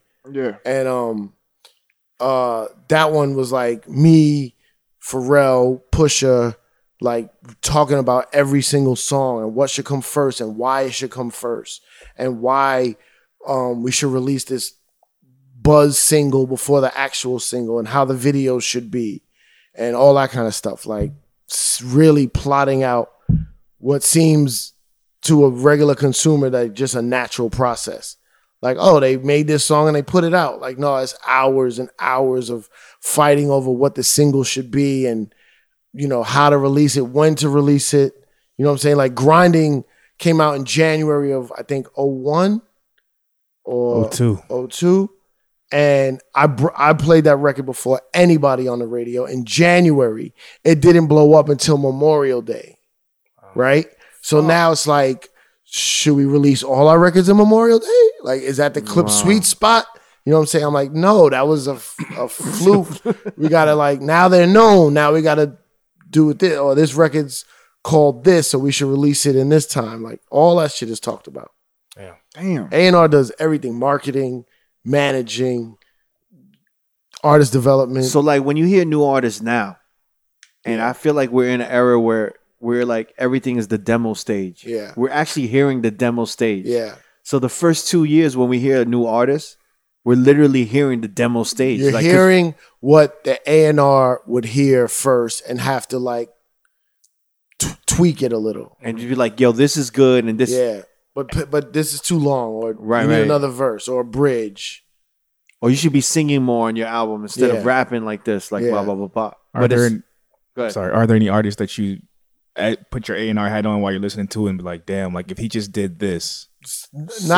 Not much anymore because it's sickening now. How but like, you know who's the A&R now? Like Coach K.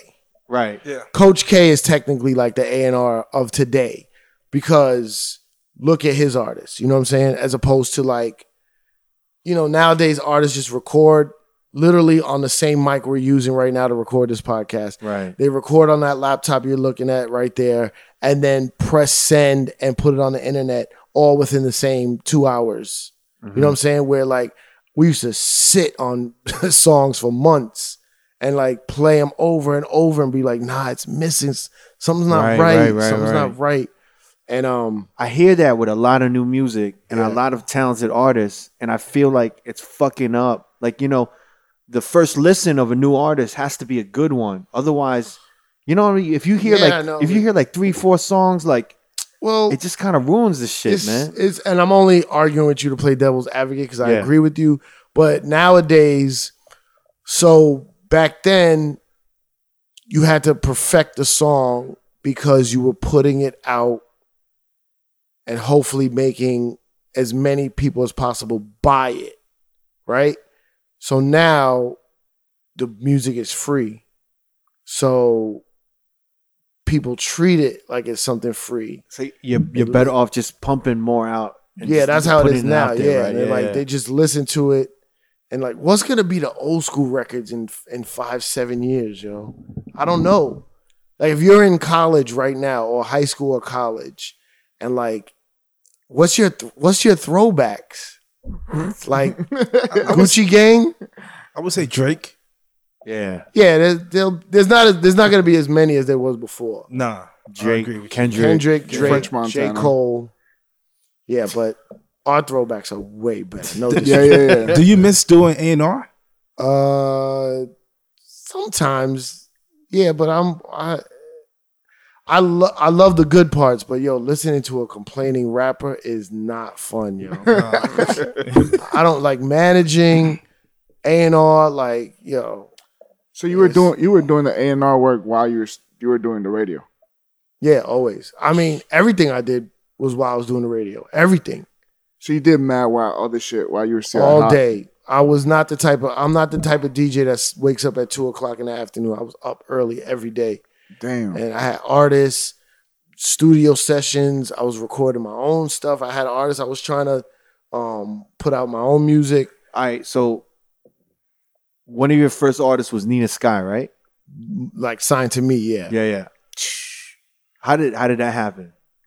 They just all being in the industry. Like they were met. A guy I knew who was a club promoter who used to book me as a DJ. Right. His name was Elijah. He one night I was doing his club and he was like, "Yo, I got these girls, these two twins." He said, "I want you to hear them. I would like to see if you want to be interested in playing them on the radio, signing them, helping me, whatever." Yeah. Play me some songs. No. He brought them to me. He brought them to me, and they were dope. They played guitar. They were singing. Their voices were dope. So I was like, yeah, let's do it. I want to know. I know you was into reggae. Yeah, and I thought it was brilliant that you did the Coolie Dance rhythm. That's a DJ shit. Yeah, like okay, that record. Because to me, that record is a DJ. I don't even know if it was like. It's a DJ record to me, man. It's a staple. There's no doubt a DJ made that record. Yeah. Like the whole record. Like first of all, it wasn't even supposed to be a record. It was like, okay, this Coolie Dance rhythm. Let's just try to fit this in because it's popping, and I could play it on the radio, and it won't throw anyone off. I'll play Elephant Man. Yeah. Then I'll play your song. Then I'll play Sean Paul. You know what I'm saying?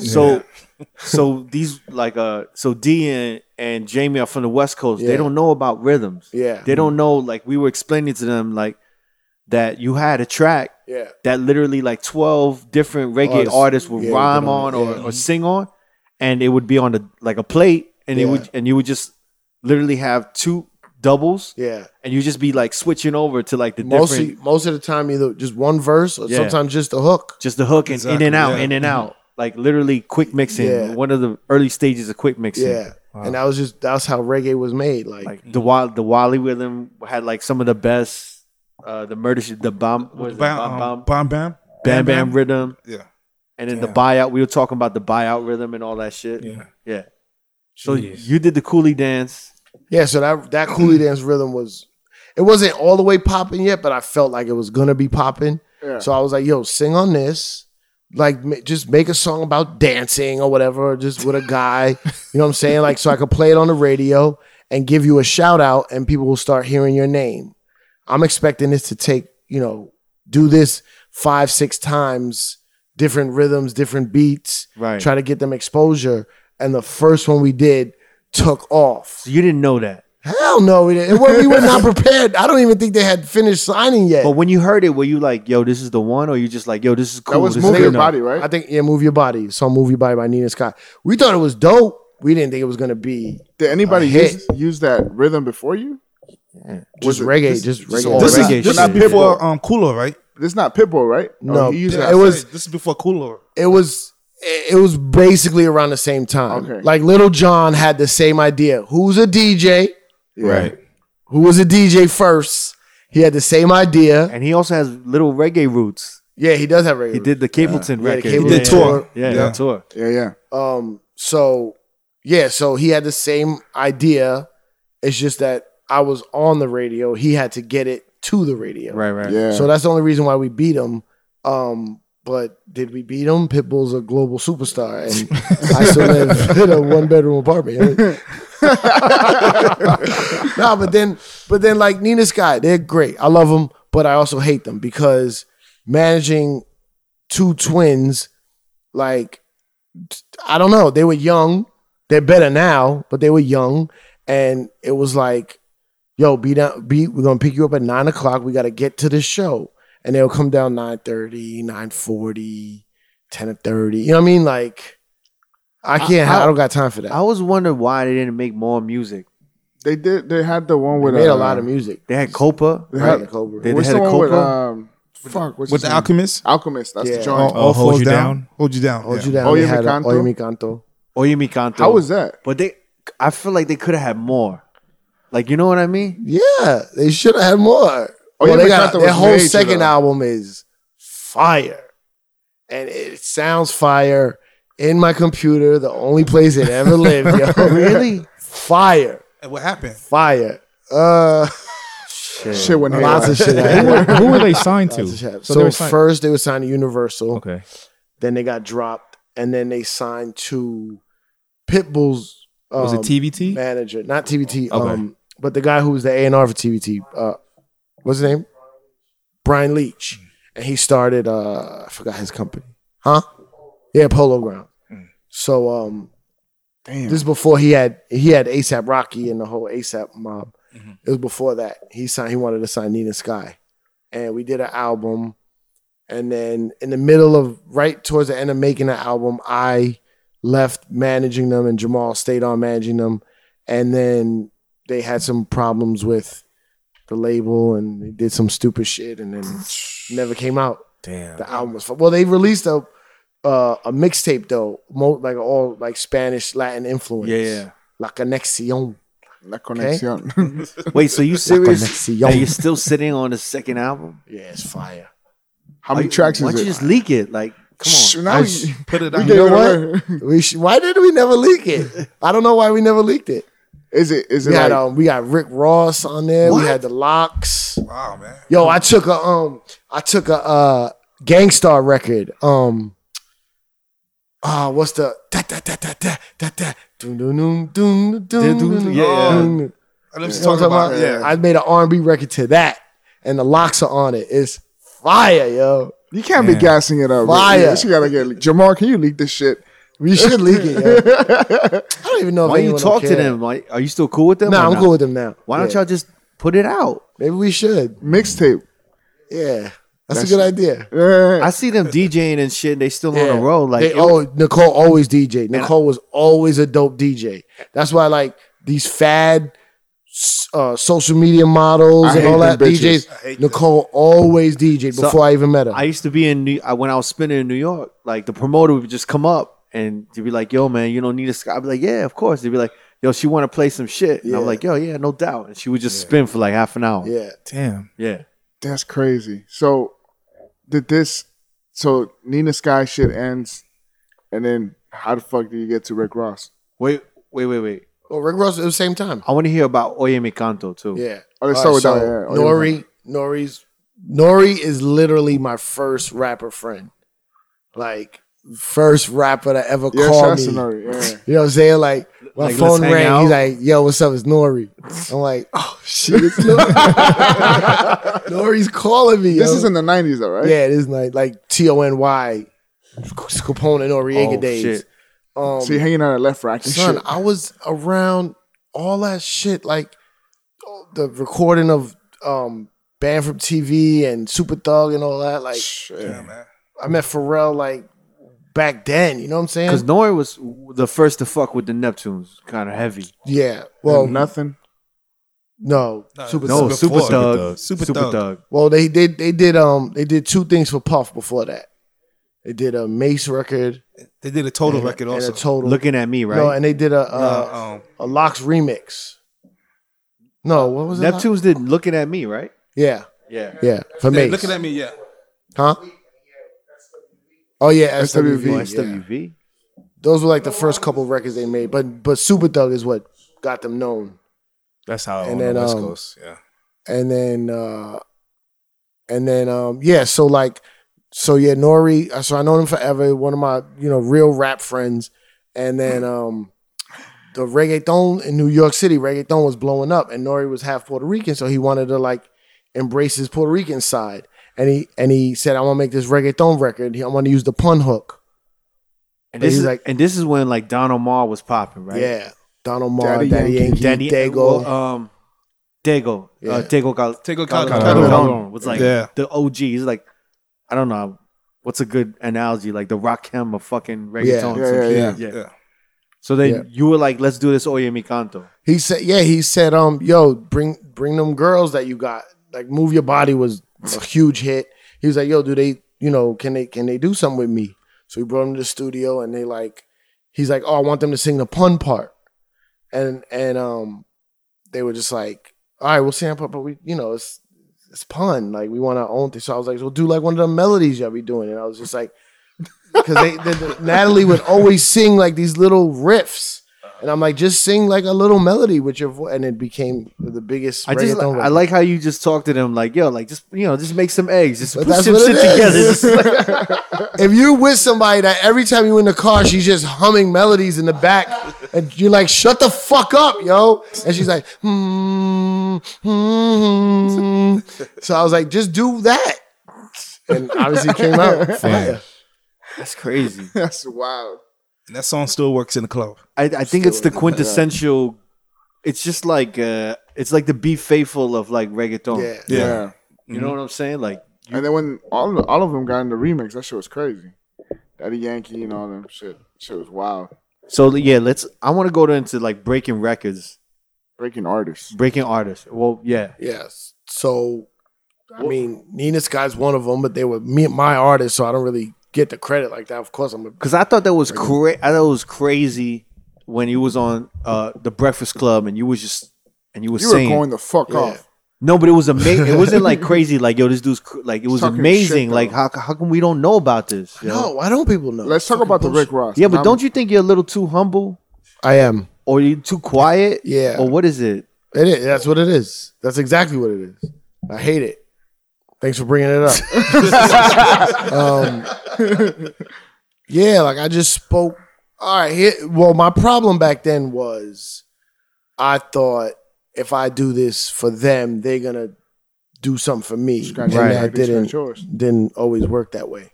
People, like I said on the Breakfast Club interview, like people get amnesia. Like that's the number one disease in the hip hop community, yo. But so Rick Ross, I was good friends with Khaled, and I was in Miami. Oh, we were in Miami for Nina Sky or for True Life? No, right. True Life. How did you meet? Building up to this, how did you meet Khaled?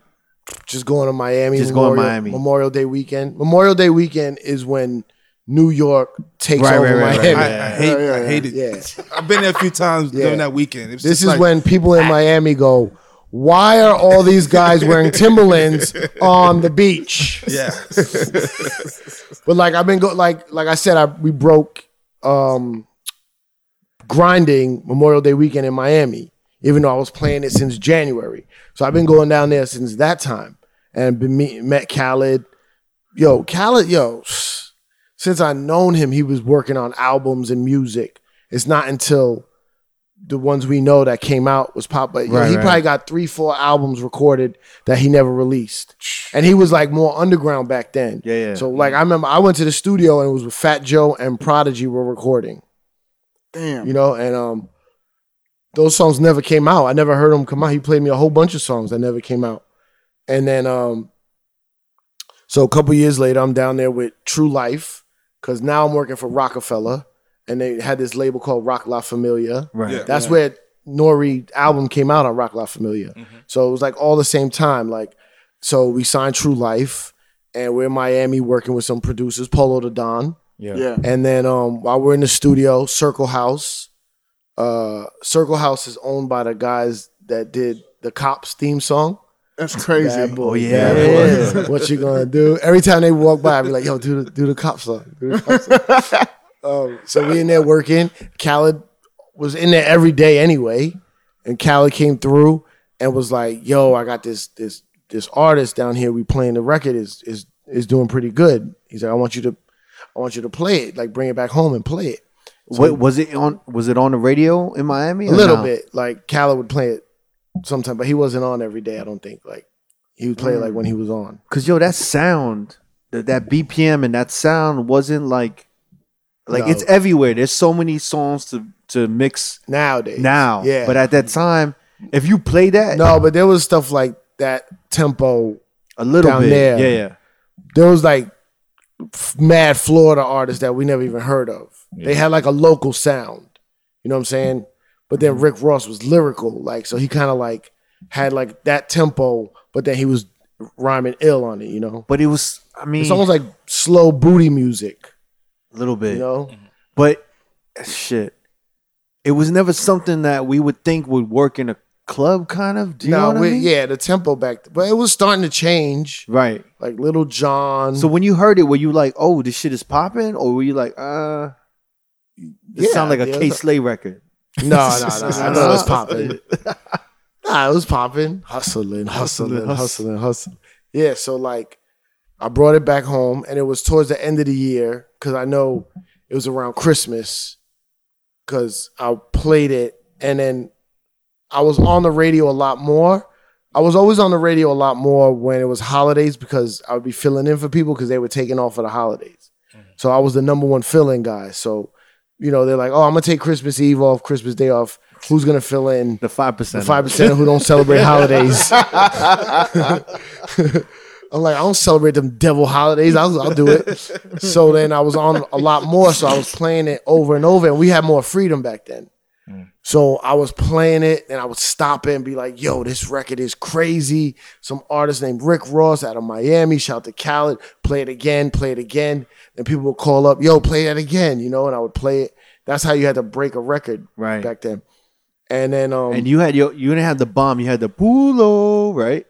Yeah, pull up, yeah. Reggae sound effects. Yeah. That was my thing. I took all the reggae sounds. I always wanted that drop, man. I got you. This is perfect. Oh, I didn't bring my computer. I'll send it to you. Did it get even crazier when Jay-Z did the remix? Or was it that's what I was about to tell you. So I emailed Jay, and I emailed Jay. What made you want to even? Because you was on Rockefeller. You was on Rockefeller Familia. Did I work there at the time? You said because you were down there for True Life. Yeah. Wait, hold on. Let me think. Hold up. Shut up for a second. Yeah. Okay. Yeah. I was working there. So, but not just Rockefeller Familia, but Jay had become president of Def Jam. Okay. Oh, 5. So when I got the job at Rockefeller Familia, he wasn't the president of Def Jam yet. It was when I was there, then he became the president, right? So I emailed him. I say, yo, Hov, there's this record out of Miami. It's fire. I've been playing it in New York. I'm getting a lot of response from it. I think it's going to be big. This was like December 23rd or December 24th. So he writes back, okay, good. Hit me after Christmas. Like, leave me the fuck alone. I'm eating turkey with my family, yo. So then, like, a week after, you know, I sent it to him or whatever. I gave it to him. And that's when but now everyone had heard it. Right. All the labels had heard it. So then everybody was trying to get Rick Ross. And then Jay got him. Jay signed him. But then I didn't get, like, I thought I would get like an A&R or something. Did you get like a bottle or something? I got nothing. Yeah, good job, B. I got a dub plate. All right, so I have a question. Knowing what you know now, how would you approach that differently? So would you have there's a couple different ways. Yeah. So like, so the A&R who did get it was this guy named Shakir was his name. He worked for L.A. Reid, and he was the A&R assigned to it. And later on, when I was upset about it, I said, yo, I broke that record and I work at the label and I didn't get no credit. And he told me, he was like, yo, nobody's going to give you the credit. You got to take it. You know what I'm saying? He's like, you should have never let that record even play on the radio before you spoke to Ross and them saying, yo, if I break this, I'm going to need this or that. You know what I'm saying? And not saying like blackmail them, but just like know that there's an agreement or bring it to the label and present it. Because all I did was I emailed Jay and then gave it to him. So I don't know if he told them I gave it to them. You know what I'm saying? I wasn't there. I should have went into the office with all the A&Rs and all the execs and said, I got this record from Miami and played it. So I'm saying you got to like do the showmanship. But you literally coordinated that whole shit like a fan, like a hip hop fan. Yeah, but I am. That's what I am. Yeah. That's what I was. So yeah, so now I know I would more like take control of it. I'll say. I told Ross I was gonna do what? Oh yeah, I did. Yeah, I did tell him like, watch me blow this up. He was like, oh. Well, at least did Vic Voss acknowledge this? Be like, yo. Yeah, he acknowledges it, but that's it. Like, I mean, yeah, that's it. Like, shouts to Cypher. Like I'm sorry. I'm in a, you know, if I'm around him, he'll be like, yo, Cypher's the first one to ever play my record in New York. Right. Mm-hmm. Does he say it when I'm not around? I don't think so. No one's ever mentioned it to me. Yeah. That's crazy. So then was this before or after Rihanna? I don't remember the years. Rihanna was 05 and Rick Ross was roughly 06, 05. Okay. Thanks. Oh shit. Okay. That was my high school. So Rihanna has it had to be after because Rihanna's how I got the job. Oh, okay. Yeah, so I brought 3 things to Jay. I brought or I was part of the bringing to. I wasn't solely responsible. Yo, this is crazy. Wait, before I'm sorry to cut you off, but so you were like, oh man. So you brought Rihanna and then you got the job. So you were like a company man, like you were just getting a salary from Rock La Familia. Yeah. And then you got the Rick Ross. Yeah. So for them, you were just doing your job. Yeah, but I wasn't an A&R for Def Jam. You know what I'm saying? Like, yeah. That record I gave to Jay as like president of Def Jam. Wait, was I still working there at the time? I might not have even been there at that time. I might have left by then. So you were just a DJ. You were just like I was on DJ. MTV. Yeah. Oh, I left Rock La Familia because I got a job on MTV. For Sucker Free. Yeah, Sucker Free. Sucker Free Sunday. Yeah, so no, not Sucker Free Sunday. It was Sucker Free. Sucker Free Sunday was on MTV 2. Oh, so you're on MTV 1? Yeah. Oh, okay. Well, MTV. I thought it was MTV 2. It had the same name. It was a very stupid concept. So Rihanna. Yeah, I'd have to look at like footage to know the actual. I'm not good at dates, but it was all around the same time. But I brought Jay-Z True Life. I brought Rihanna and Damian Marley. Yeah. Hey, it's so funny. I forgot about Damian Marley because I was playing Jam Rock. Welcome to Jam Rock, and I told Jay about it, and then Jay came to this show at BB King's, and I introduced Jay-Z to Damian Marley. I said, yo, Jay, this is Junior Gong, Damian Marley. It's a song I was telling you about, da-da-da. And they met backstage, and they were talking, and he tried to sign them, and it almost went through, but then the Marley family shut it down. So I forgot about that until just recently when Jay was on SNL, and he did the song with Damian Marley, and I was there. And I said, what's up to Damian? And then I looked at Jay and I was like, oh shit.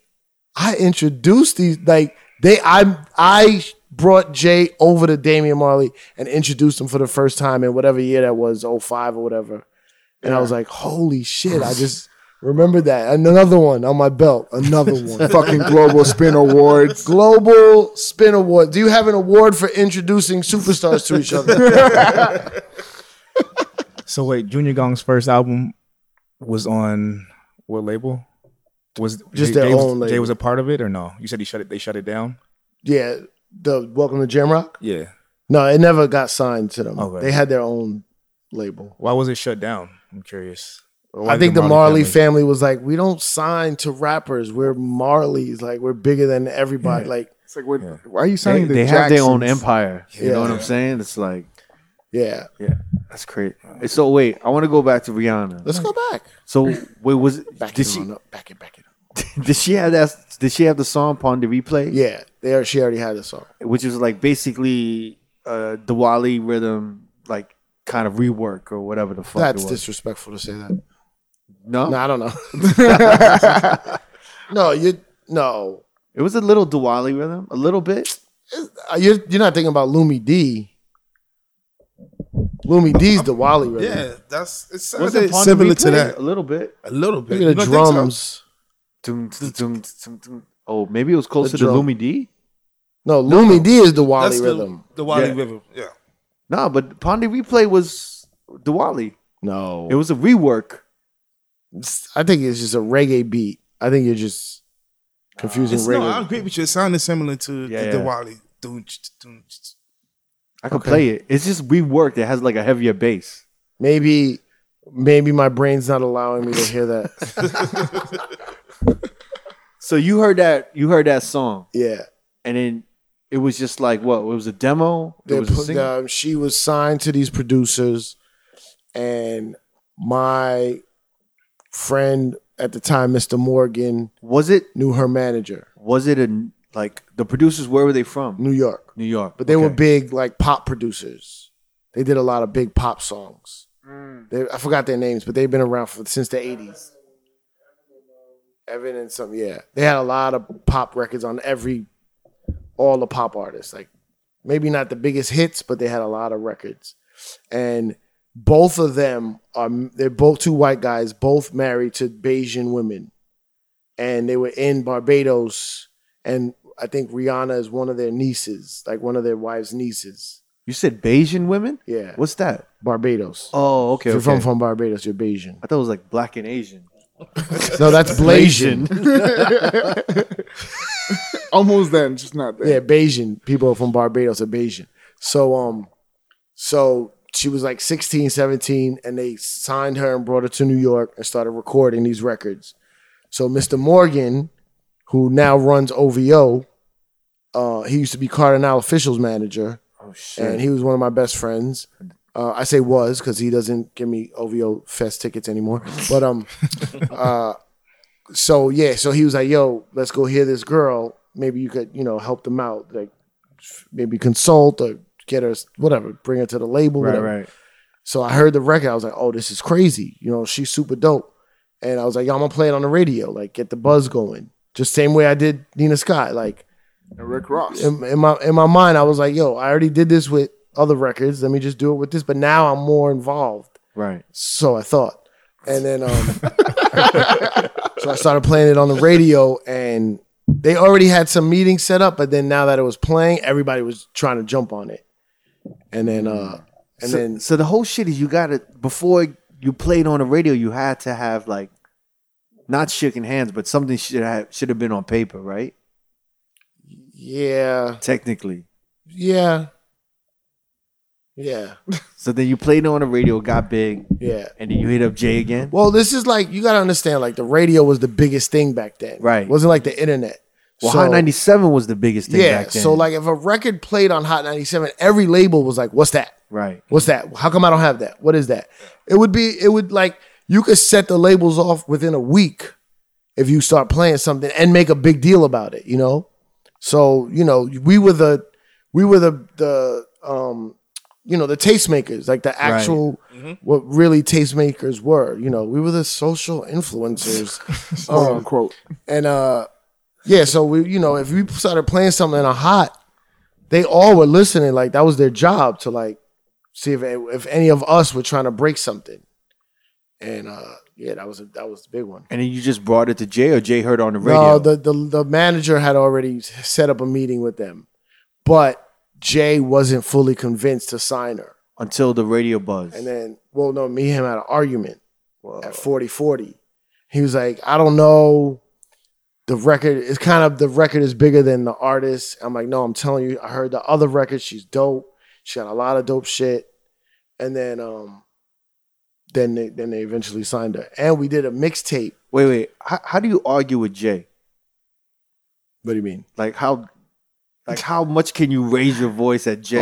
We were arguing. For real? Yeah, we were arguing. I'm gonna tell you where we were. Okay, you know when you go into a building, there's like the glass door that's on the sidewalk. Like were you in the hidden pool room? No, in the front, the glass door. You open the door, you go in, and then there's like there's a circle bar. Foyer. No, before you even get in there, there's a foyer. Am I saying that right? Foyer.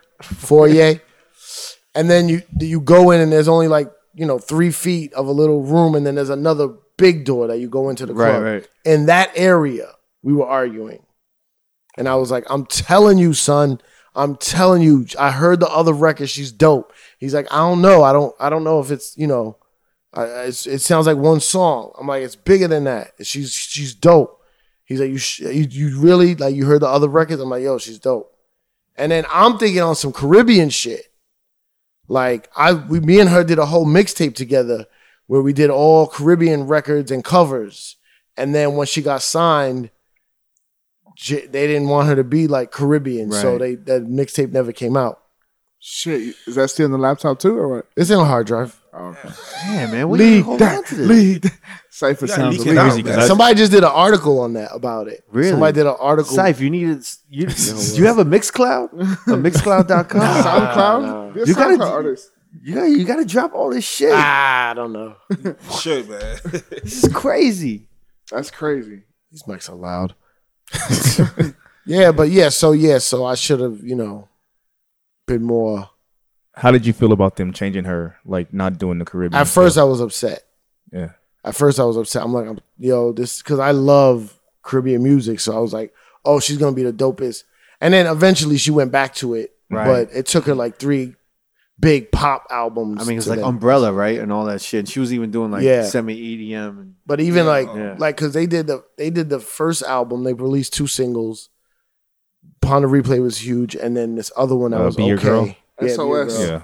No, but then, so somebody brought SOS to the label, and we listened to it, and Jay Brown. I forgot about SOS. Jay Brown was like, "Yo, we should buy this record, and give it to Rihanna," and then instead of putting it on the album that was right about to come out, they were just like, "Fuck it, let's just do another album."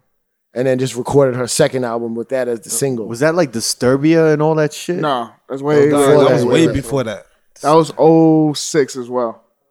06, 07. SOS. Yeah. Shut Up and Drive. Unfaithful. Please Don't Stop the Music. Was it that? That was after. No, that was Disturbia. Yeah. I think that she was one of the first chicks doing that 125, 120 BPM shit. Yeah. That was 08. Well, because the SOS was that tempo. It was 130, right? 137. Yeah. It was up there. I feel like that really blew her up. SOS.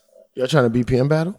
I think that was 137. Nerd talk. Oh. But I still feel like her best work was the Caribbean stuff, like Rude Boy.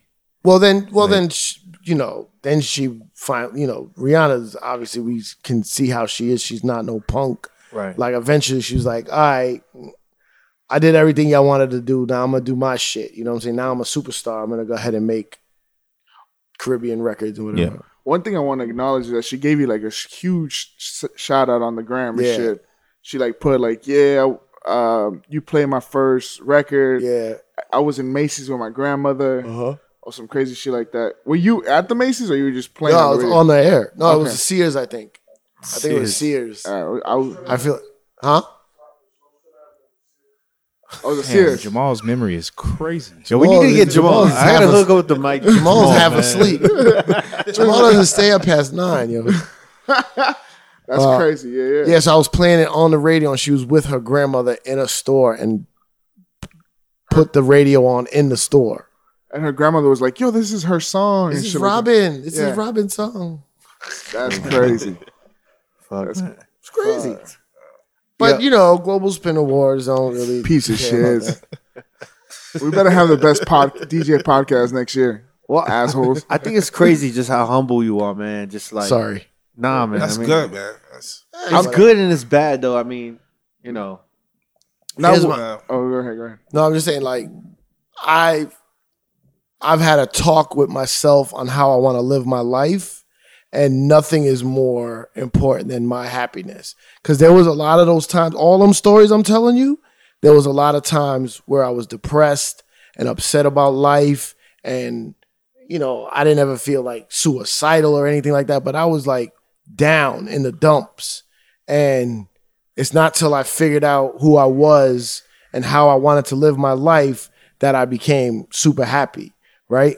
But like the guy Shake, who I was telling you took the credit for Rick Ross, he ended up killing himself. Yeah, R.I.P. Shake. You know what I'm saying? So, you know, I don't know why. I don't know if he had problems or I don't know what happened, but I know that it hurt a lot that this guy that gave me all this great advice. Another person, Chris Lighty, used to give me great advice, and he passed away. Yeah, rest in peace, Chris Lighty. So I feel life is precious, and I would like, and then I also turned down a lot of shit, right? Rihanna, she did tell me to be her DJ and go on the road with her, and I wanted to stick at the radio. And then Max Glazer, right? Yeah, I gave it to all my people know, like, Max Glazer is my brother. Like, as soon as I said I can't go, I said I got the perfect guy for you, right? Pitbull asked me to be his DJ, but all this is because I was so loyal to Hot 97. I wanted to stay on the air. So I don't have regrets, but I'm just saying, like, it's also my fault. Like, I could have went on the road with Rihanna and produced for her and DJ'd for her and been at these huge, right? You know, fucking. Well, I mean, it wasn't your fault, but I mean, you created such a huge legacy on Hot 97 too. At the same time, man. That's what I'm saying. But it's at the end of the day, my last 2 years of Hot 97 were miserable. That was like, what 2013, I left 2014? February 2015. Okay. So it was miserable the last 2 years of a place that I loved going to every day of my life. Why? Just new management getting shifted around, Ebro getting shifted around, Angie leaving, Mr. C leaving. It was fucking crazy. It was like my home. Like, my dad died, my stepdad came in, he was a dick. You know what I mean? Like, and I moved out. I was pissed off. I moved out, and all this stuff was happening. But then I talked to myself.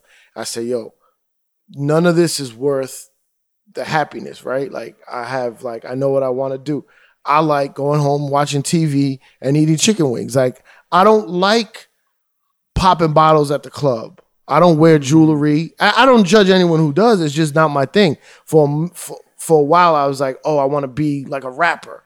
I got to do all these things. And I was like, nah, I don't like that stuff. Yeah. It's not me. The most rapper shit you've done is wear Bape for like the past 15 years. Yo, let me tell you something, man. I was on Bape before any of these punk ass motherfuckers, yo. I've been going to Japan. I got a pair of Bapes from the first time I ever went to Japan. I was like, yo, look at these fake Air Force Ones, yo. And they had the camouflage star on the side. And I was like, yo, I'm buying these fake Air Force Ones. These are hilarious. And now they're worth a lot of money. All right, you want a Bape story? I go to Japan with Pharrell. They're like, yo, we're gonna do 3 NERD concerts in Japan, but I want you to DJ. Like, I'm gonna do like some Neptune songs and some clip songs. So you play that part, you know, for the show. So we go to Japan. Nigo's the guy who owns Bathe and Nate. Right. Yeah. Mm-hmm. Or used to. Pharrell found out about Nigo because every chain Pharrell would get made at Jacob the Jeweler, he would like, if he wore it in a magazine or a picture somewhere, Nigo would fly to New York and say, make me the exact same chain, but more jewelry, more diamonds, more rubies. So whatever Pharrell had, Nigo had the version, but a little better. So Pharrell finds out, they hook up. So we fly to Japan. Nigo and his whole crew pick us up at the airport. And for the next 4 days, we're just in Bape heaven. We do a Bape photo shoot. We go to Nigo's house, which is basically a museum of every Star Wars toy, Beatles guitars, like every Godzilla, fucking Andy Warhol's all on the wall and Basquiat's and shit. Crazy. So the last night we do 4 shows, whatever. We're eating. Quincy Jones' daughter's hanging out with us. Who, Kedada? Is that Rashida? Kedada. No, Kedada. The one that went out with Posse. Right? I love her. Kedada. She's a DJ too, by the way. She is? Yeah. Oh, everybody's a DJ. No, she's been for years. Oh, really? I met her like She's good. I mean, her father is Quincy Jones. We can't. I met her in 2011, and she was like, "Yeah, I DJ," and she was into sneakers, and I fell in love with her. Now I know why Tupac fell in love with her too. Yeah. So she hanging out with her, like it was great.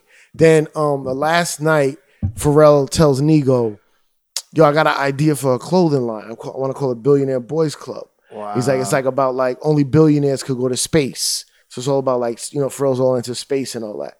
So he's like, I want it to be like the old astronaut, like, but going into space. So that's like 10 o'clock at night or 11 o'clock at night. We go to the hotel. We go to our rooms. They're picking us up at 6 a.m. to go to the airport, or 8 a.m. Let's say 8 a.m. to go to the airport. It's 10 o'clock, we get dropped off. We come downstairs at 8 o'clock, and Nigo is downstairs with his staff with 5 different designs of what Billionaire Boys Club should look like. 5 different logo designs, T-shirts. This is what the polo shirt should look like. This is what the T-shirt should look like. Yo, I almost passed out, bro.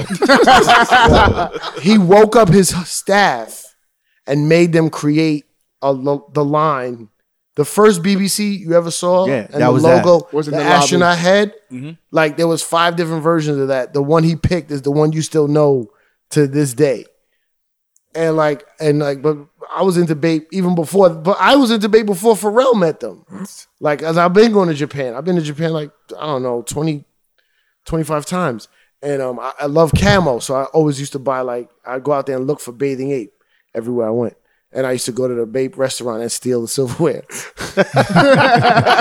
Yo, they got this. They had when they give you tea, there's like a little cloth over the handle so you don't burn yourself, and it's like little Bape camouflage. I used to steal those.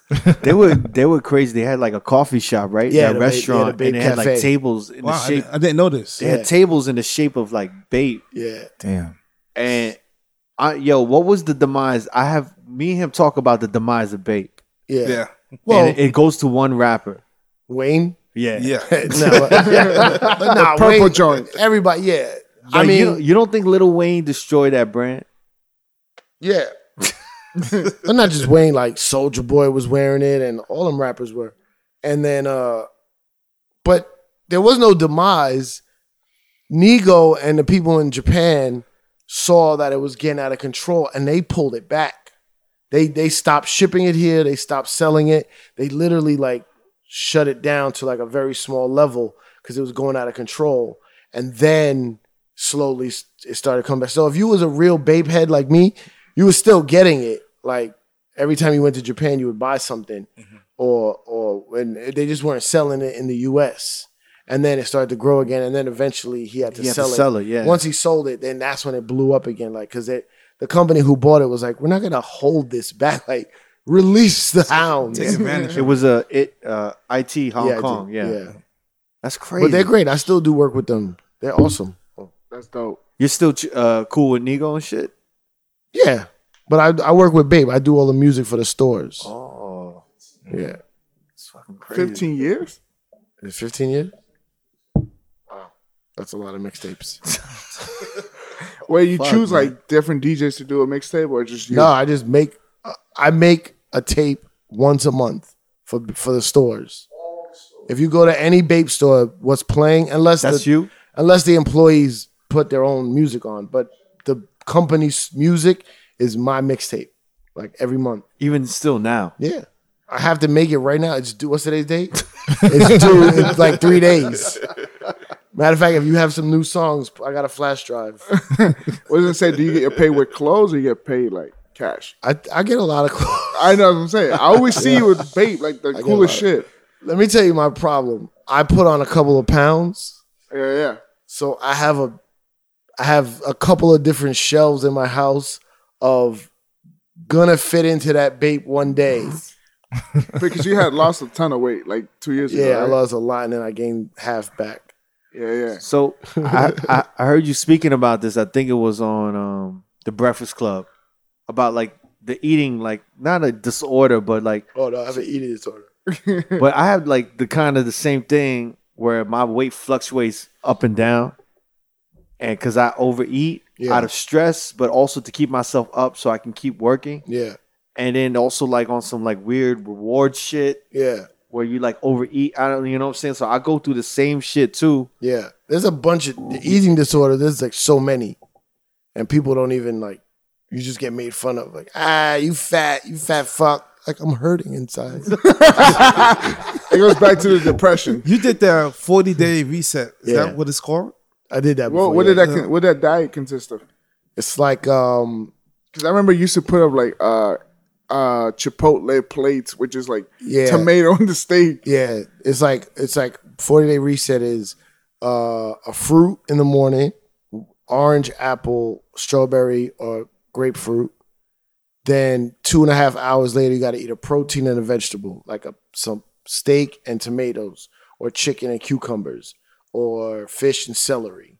And then another 2 hours, you eat another fruit, but it can't be the same fruit you ate before.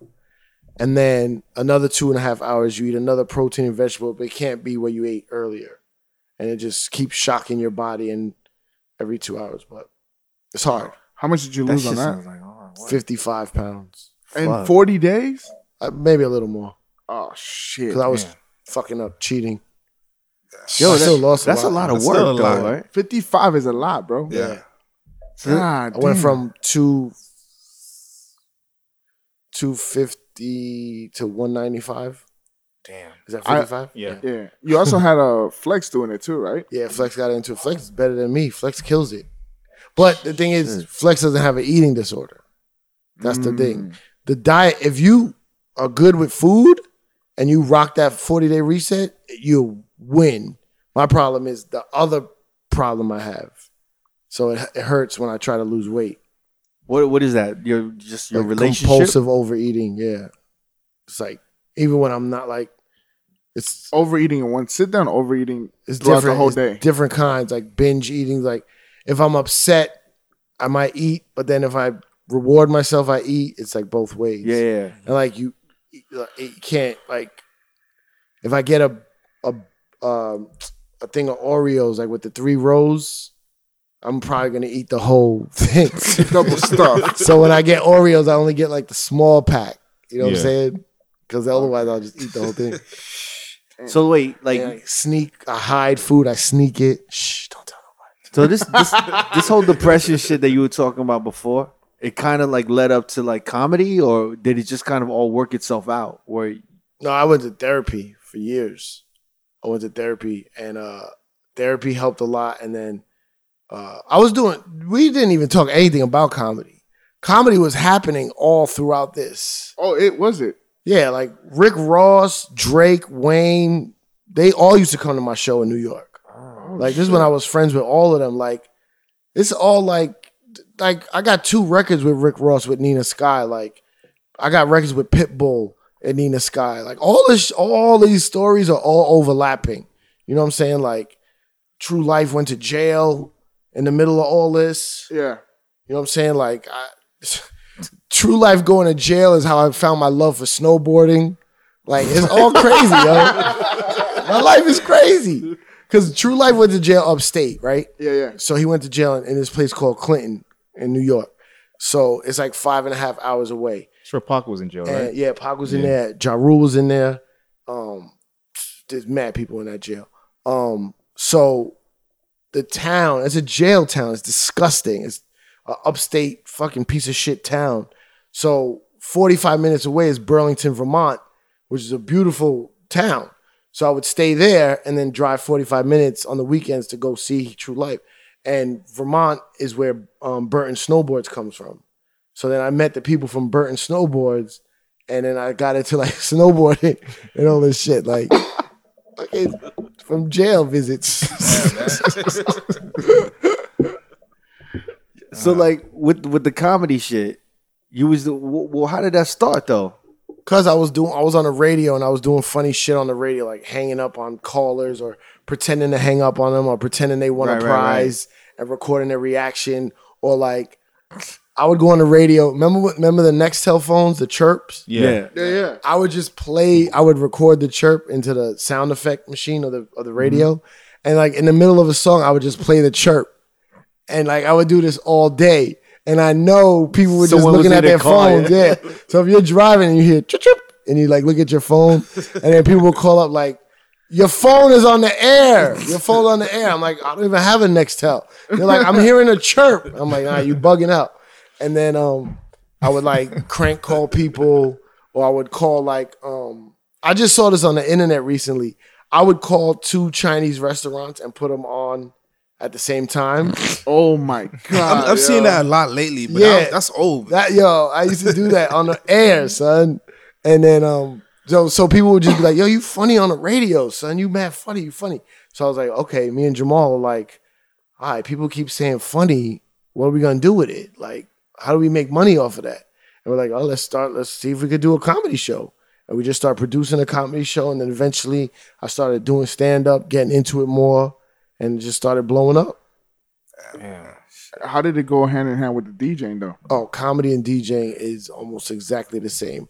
So the lifestyle is the same. Like a lot of DJs and comedians like stay out all night drinking, wake up late. You know what I'm saying? Also, when you read a room, right? Like so, as a DJ, you walk into the club, you're like, oh, there's a lot of drunk white girls in here. You know what I'm saying? Right. Or oh, this look a little hood tonight, or whatever it is. Or this is kind of corporate. You know what I'm saying? You're like, oh, maybe I should play clean versions, you know?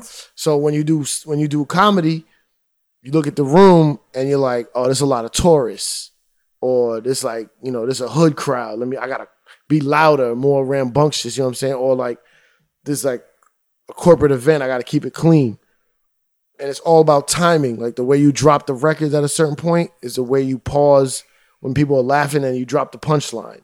You know what I'm saying? It's like that. It was in a stage press. Like if you're a DJ that talks on the mic, when I used to go on stage, I didn't have the fear like of new comedians. Like new comedians, when they start, they're like, "Hello, hi." It's like, "Yo, what's up? What's up?" You know, just grab the mic, just do it. It's very loud. It's also like the way you like organize the jokes, right? Like your opening joke, like you know, like and then I'm gonna end it with like a big joke, like with my biggest joke and shit like that. Yeah. Or the guy before you just bombed, and you're like, yo, let me start with the fire. You know what I'm saying? Like, oh my God, this guy just ruined the whole night. Yeah. You got to come on with the hits. You know what I'm saying? It's all that stuff, like organizing it. It's like playlists. When you were doing like the stand up, were you more involved with just like just like kind of going off the top of your head? Yeah, like not writing jokes and like coming up with shit. Yeah, well, like I'd be hosting and we do like crowd work. Like I fuck with the crowd, right? And I'll say something funny, and then another comedian will be like, "Yo, that's funny. You should keep that." And I'm like, "What does that mean?" He's like, "Say that again." Like, dude, and then build on it, right? Yeah. So then I would write it down, and like I started off with like New York Puerto Rican jokes, and then you know, I still do Puerto Rican jokes to this day from back then because it's like they always work, but I change it a little, expand on it. Like now I say, like I always say this. I go, yeah, I'm from a stereotypical Puerto Rican household. My grandmother's 37. She's a slut, right? I've been saying that for years. But just like 2 months ago, I started going, yeah, my grandmother's 37. She's a slut. She's at the Cardi B concert right now. You know what I'm saying? And it just works. Like, and then until Cardi B's not relevant anymore, I'll take that part out. Right. Or add someone else or change it. And then I never even thought I could add something to that joke. So now I'm like, oh, maybe I should make that like longer. Like how young my grandmother is. Other things she does. So when you was in that circle, is that how you met like Dave Chappelle and all that shit? No, I knew Dave before. I was on the Chappelle show. I was the DJ at the Chappelle show. Were you the first That's what DJ I'm saying ever? though. Yeah, I was the first one. I did the pilot. Oh, how did that come about? But well, that's what I'm saying. Was it because you were in the scene, or he was just out and about? No, this is I didn't get into comedy till way. Oh, that's 04, 02, 03. 03, 04. Yeah. So I wasn't into comedy until 07, 08. I mean, I was always into it. I wasn't doing it. But Chappelle told me I was funny, and that I should do stand up back then. And I was like, stand up? What the fuck you talking about? One of the greatest of all time. Why would I do stand up? He's like, yo, you funny. You got the knack. I know I fucked up, but I was a DJ on the Chappelle Show. I met him one night, and I already met him, but I saw him one night, and he was like, yo, I'm going to do something at the Comedy Cellar. You want to come? So I'm like, yeah, I'll go with you. I had some girl with me. We go to the Comedy Cellar. He gets on stage for like 2 hours. Wow. And then after that, he's like, let's go get something to eat. And he's like, yo, I'm about to do this. I'm about to do this pilot for Comedy Central. I'm doing like a show. He's like, but I want to have a DJ on there. Can you DJ for me? So I'm like, yeah. You don't seem too excited about it, but yeah, I'll DJ for you. So we shoot the pilot, Neil Brennan, and we shoot the pilot. And then a couple months later, he calls me. He's like, yeah, they picked it up. They're going to do the show. He really didn't care. He did not gave a fuck. Wow. He's like, can you DJ like when I do like talk to the audience and stuff? So I'm like, yeah, all right. Boom. And then it's the Chappelle Show that we know today. Yeah. You know what I'm saying? Was the first pilot the one where he goes, come on, titty? Where he has a girl. The pilot never aired. Oh, did it? No, it was just like, they just showed what it might look like. We shot it at like a college, like in a college auditorium. Oh, okay, cool. Yeah. That's It never fucking aired. dope. Oh, some of the sketches aired.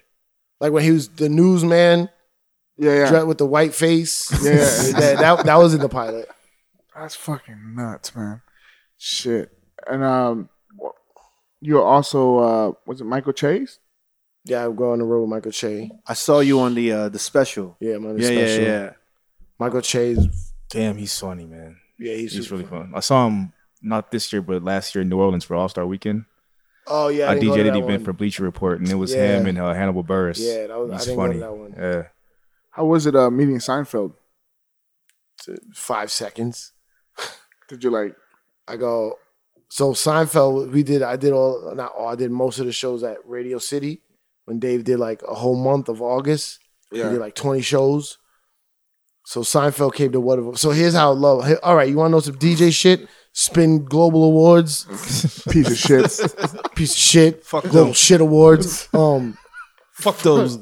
Every night. Fuck the Global Awards. Every night, different people would come through, right? So this night, Seinfeld came, and I'm a huge Seinfeld fan. So I'm like, all right, when Seinfeld goes on, I'm going to go backstage. So when he gets off stage, I'm going to be right there, and I'm going to say hello to him. And it's better if Dave introduces you. So I'm going to be right there so Dave can introduce me. So then I seen ASAP Ferg in the back. And Get out of here, man. What the fuck you doing? yeah, I saw Ferg, and I said, yo, Ferg, what I do is I DJ like 4 minutes hype before Dave comes out. Like I DJ in the beginning, but then also towards the end before Dave comes out, I hit the crowd hype. I'm like, yo, come over here with me. I'm gonna play your song. You pop out and do a verse real quick. So me setting that up is the time I was supposed to meet Seinfeld. But my love for hip hop and to get ASAP Ferg more exposure, I brought him out as a surprise. So anyway, we shoot to the Grammy weekend. I go to this Dave Chappelle party. I look over and Dave and Neil Brennan are talking to Jerry Seinfeld. So I walk right to Dave. I said, Dave, introduce me to Jerry Seinfeld right now. He's like, all right, Cypher. So he goes, hey, Jerry, this is my friend Cypher. He's my DJ. He's a comedian. He's hilarious. And he goes, hey, really nice to meet you. He shakes my hand. And I said, yo, I was at Radio City. I was DJing that night when you were there. I wanted to meet you then, but, I couldn't. And he goes, yeah. And then that was it. Yo, he's literally like one of the biggest assholes. Like, look, but he's like a lovable asshole. Yeah. Look what But he if did you- to Kesha, yo. Yeah, man. He fucking murked Yo, her. he really does not give a fuck what people think. He doesn't give He a doesn't fuck. give a fuck at all. That's He doesn't crazy. care. And I don't think it's because of the money. I think he's always been like that. He's always been. Actually, he only cares about like comedians he respects. That's probably it. Yeah, but Kesha, she was interrupting an interview. Yeah. That was wild. I was like, but it was all about fuck. her shit anyway. It was like he was like, I don't really want to fuck with that. He said, no thanks. No thanks. That shit was wild. Yo, I kind of want you to put the story out because it's pretty dope to me. This has to be boring right now. Nah. Who's still listening? Everybody. So if you're still listening, fuck the global split. No, I'm kidding. That you did like an April Fool's prank on a crowd with Kevin Hart. Oh, I always do that. Yo, can you tell me real quick? Yo, I go. So it doesn't work at the Comedy Cellar because big people always pop up at the Comedy Cellar. But if I'm doing a show anywhere else and I'm hosting, I get the right when the show's ending, I give like a piece of paper and I write Kevin Hart on it and I give it to like one of the waitresses. And I'm like, yo, when I start to say goodbye to the audience, come give me this piece of paper. So I used to do this at Caroline's all the time. So I'm sorry, yo, thank y'all for coming out. Great show. And then the waitress comes over and hands me the paper. And I'm like, oh, word? He's here? I'm like, he wants to get on? And the waitress goes, yeah. And I go, oh, shit. Oh, shit. Yo, ladies and gentlemen, you know this man. And I start just listing Kevin Hart movies. You know this man from whatever. Ride Along. Jumanji. So and then people start going, what? They start, I go, ladies and gentlemen, make some noise for Kevin Hart. And people stand up. They start clapping. They pull their phones out, cheering. And I just like, nah, get the fuck out of here. He's not coming. They get so mad, yo. They get so mad.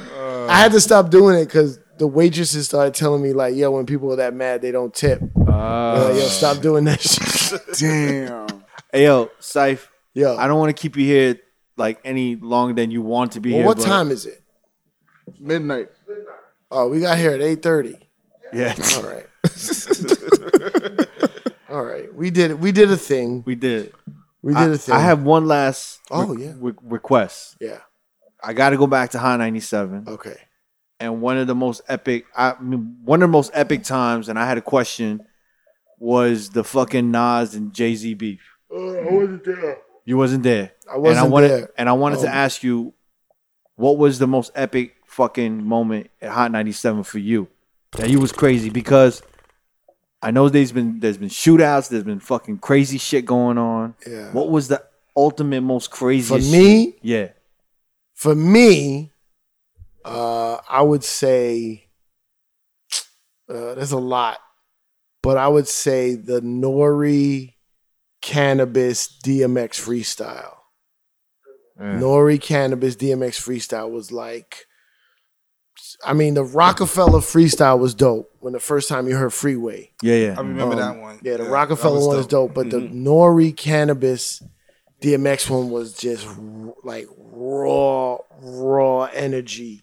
Like, you know how Cannabis was. Obviously, you know how DMX is, and you know how Nori is. And like, it was like there was something in the room, like that was like ultimate hip hop. Also, there was a blackout in New York City, and the Rucker game, the famous Rucker basketball player, it was supposed to be Terror Squad versus Rockefeller, and the blackout hit, and they couldn't play. And this Fat Joe and Jay-Z back then had like a little drama, and they couldn't play. So Fat Joe called the radio station, was like, yo, they lucky. There's a blackout. We was going to whip their ass. They have no idea what they was in for. So then Jay and all the Rockefeller people came to the radio station with LeBron James as, I think he was in high school. Yeah, he was in the NBA. Damn. Yeah, he was in high school. I didn't know who he was. I still don't know who he is now. But apparently it was a big deal. But yeah, they came and they was talking shit. DMX almost punching the security guard. Locks freestyles were always crazy. First time 50 came, G-Unit freestyles were crazy. I'm trying to think of anything else that was epic. I wasn't there for any of the shootings. Oh, the shootings. Yeah, those are all, I mean, those are the big ones, but also just being there, like, meeting all your favorite celebs and stars. And like, I mean, one thing for me, you won't care about this. One thing for me that's epic, I'm a huge Frank Sinatra fan, right? So what's the guy who played Black Dynamite? The black guy, the actor. Oh. You know what I'm talking about? Michael J. Fox? No. No, it's the guy. Black Dynamite. Yeah, you know the movie Black Dynamite? Michael J. White or something like that. He's bodybuilding. The big dude, karate guy. Yeah, exactly. Mm-hmm. He was there promoting a movie, and we was interviewing him, and then he said, "Oh, that's the director, Charlie Matthau," and I was like, "Matthau? You related to Walter Matthau? You know who Walter Matthau is? Yeah, he's like an old actor. Mm-hmm. I'm like, you related to? I love all that old movie shit, like black. That's and the white Odd movie. Couple, right? Yeah, the original movie. And he goes, "Yeah, that's my father." And that's it. The rest of the time, I just talked to that guy. So I'm like, I said, "Yo, Walter Matthau's your father?" And he's telling me all about old Hollywood stories. And then I go, "Yeah, I love all this stuff. I'm a huge Frank Sinatra fan." And he goes, "Oh, you like Frank Sinatra?" He goes, "Check this out," and pulls out a credit card, and it says Francis A. Sinatra on it.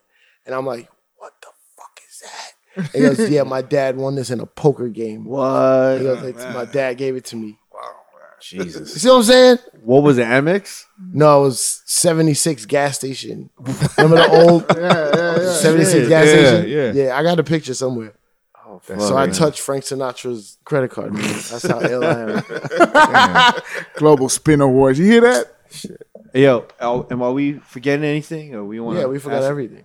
There's a couple of things we could keep going, but I know you're busy. I don't give a fuck. Jamal's sleeping. What's gonna say? Okay, I have something. Okay. I always wanted to know this. How did you and Juan Epstein, you come up with the Juan Epstein podcast? Juan Epstein was a mistake. Why? Like literally, okay, so I was on the radio. I was about to get the morning show. Ebro wanted Rosenberg to be on the morning show. Mm-hmm. And he kind of just put us together. And we were like, no, Rosenberg came up with the whole idea. I didn't even know what a podcast was. Rosenberg was like, "Yo, I don't know you. You don't know me. We don't even know how we sound together. Mm-hmm. Let's go in the back studio of the radio station and record a podcast. And then we could listen to it and see how we sound." Yeah. And I was like, "All right." It would have been like a Puerto Rican and a Jew, like Juan Epstein. Yeah. He's like, "Yeah, that's it, Juan Epstein." Mm-hmm. And we just went in the back and started recording. And I didn't even know what to say. Like, and then there was no topics. Y'all just went off, like just went. In the beginning, yeah. In the beginning, we just were talking. Like, how do you sound on the mic? How do I sound? Does your voice get higher on the mic? Low? We're just trying to figure it out. Yeah. And then it became Juan Epstein. Like it blew up. And like we've had superstar guests, but we've also had like times where we like fighting each other. You know what I'm saying? Like we about to kill each other. We have times where we're cracking up. Yo, I remember when y'all had Nori on there and shit. Did that kind of plant the seed for Nori to do Drink Champs a little bit? Hell yeah. Yeah. Nori jacked our shit, yo. Nori jacked Juan Ep and Questlove jacked Juan Ep. Questlove's he got a show on Pandora. It's it's a podcast, but it's like a radio show. I mean, it's a radio show, but it's like a podcast. And then there's a couple like I don't know.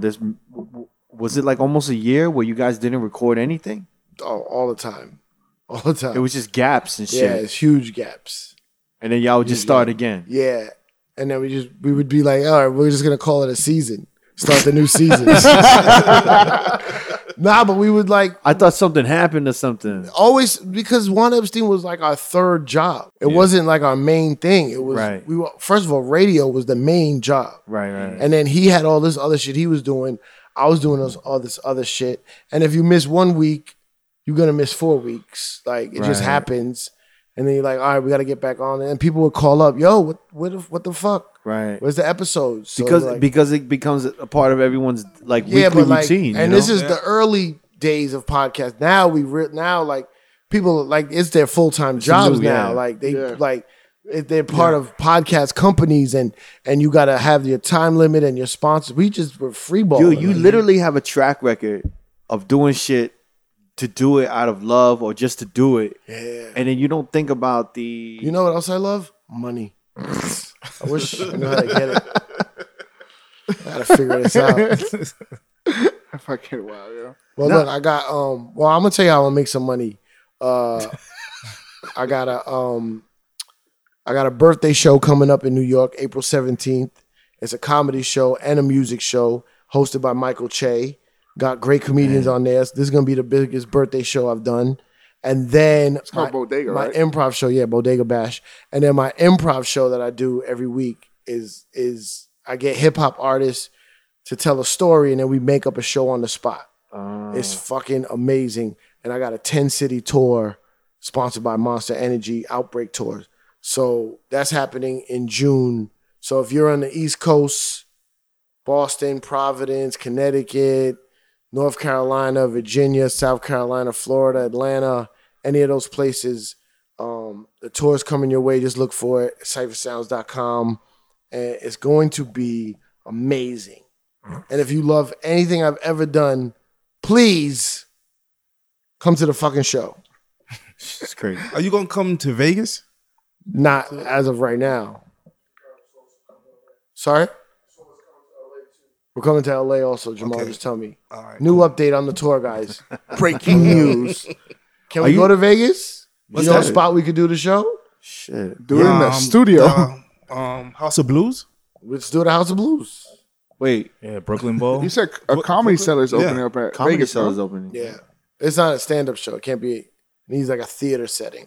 You can probably do House of Blues. Yeah. You could do that, right? Shit. You know the people there? I know someone that knows someone. That's always the move. All right, well, I'm going to come fuck with y'all in Vegas. Definitely. Definitely Man. do it. Hey, yo, Syph, thank you for coming through, man. Like, completely having humble, me. man. Yeah. Hey, Yeah, man. Hey, Global Spin Awards. No, for real. I need an answer. I need an answer. So how do they're going to write to you, write to these guys, or write to me? Why am I neglected and overlooked? That's all I want to know. Shit. I hope they reach out. We can get down to this. Yo, Syph, thank You know what? man. I'm going to start the local Spin Awards. How about that? There you go. Thanks for having me. Peace. Yo, thanks, Syph. Thank you, Thanks for Sal. coming through. Whoops.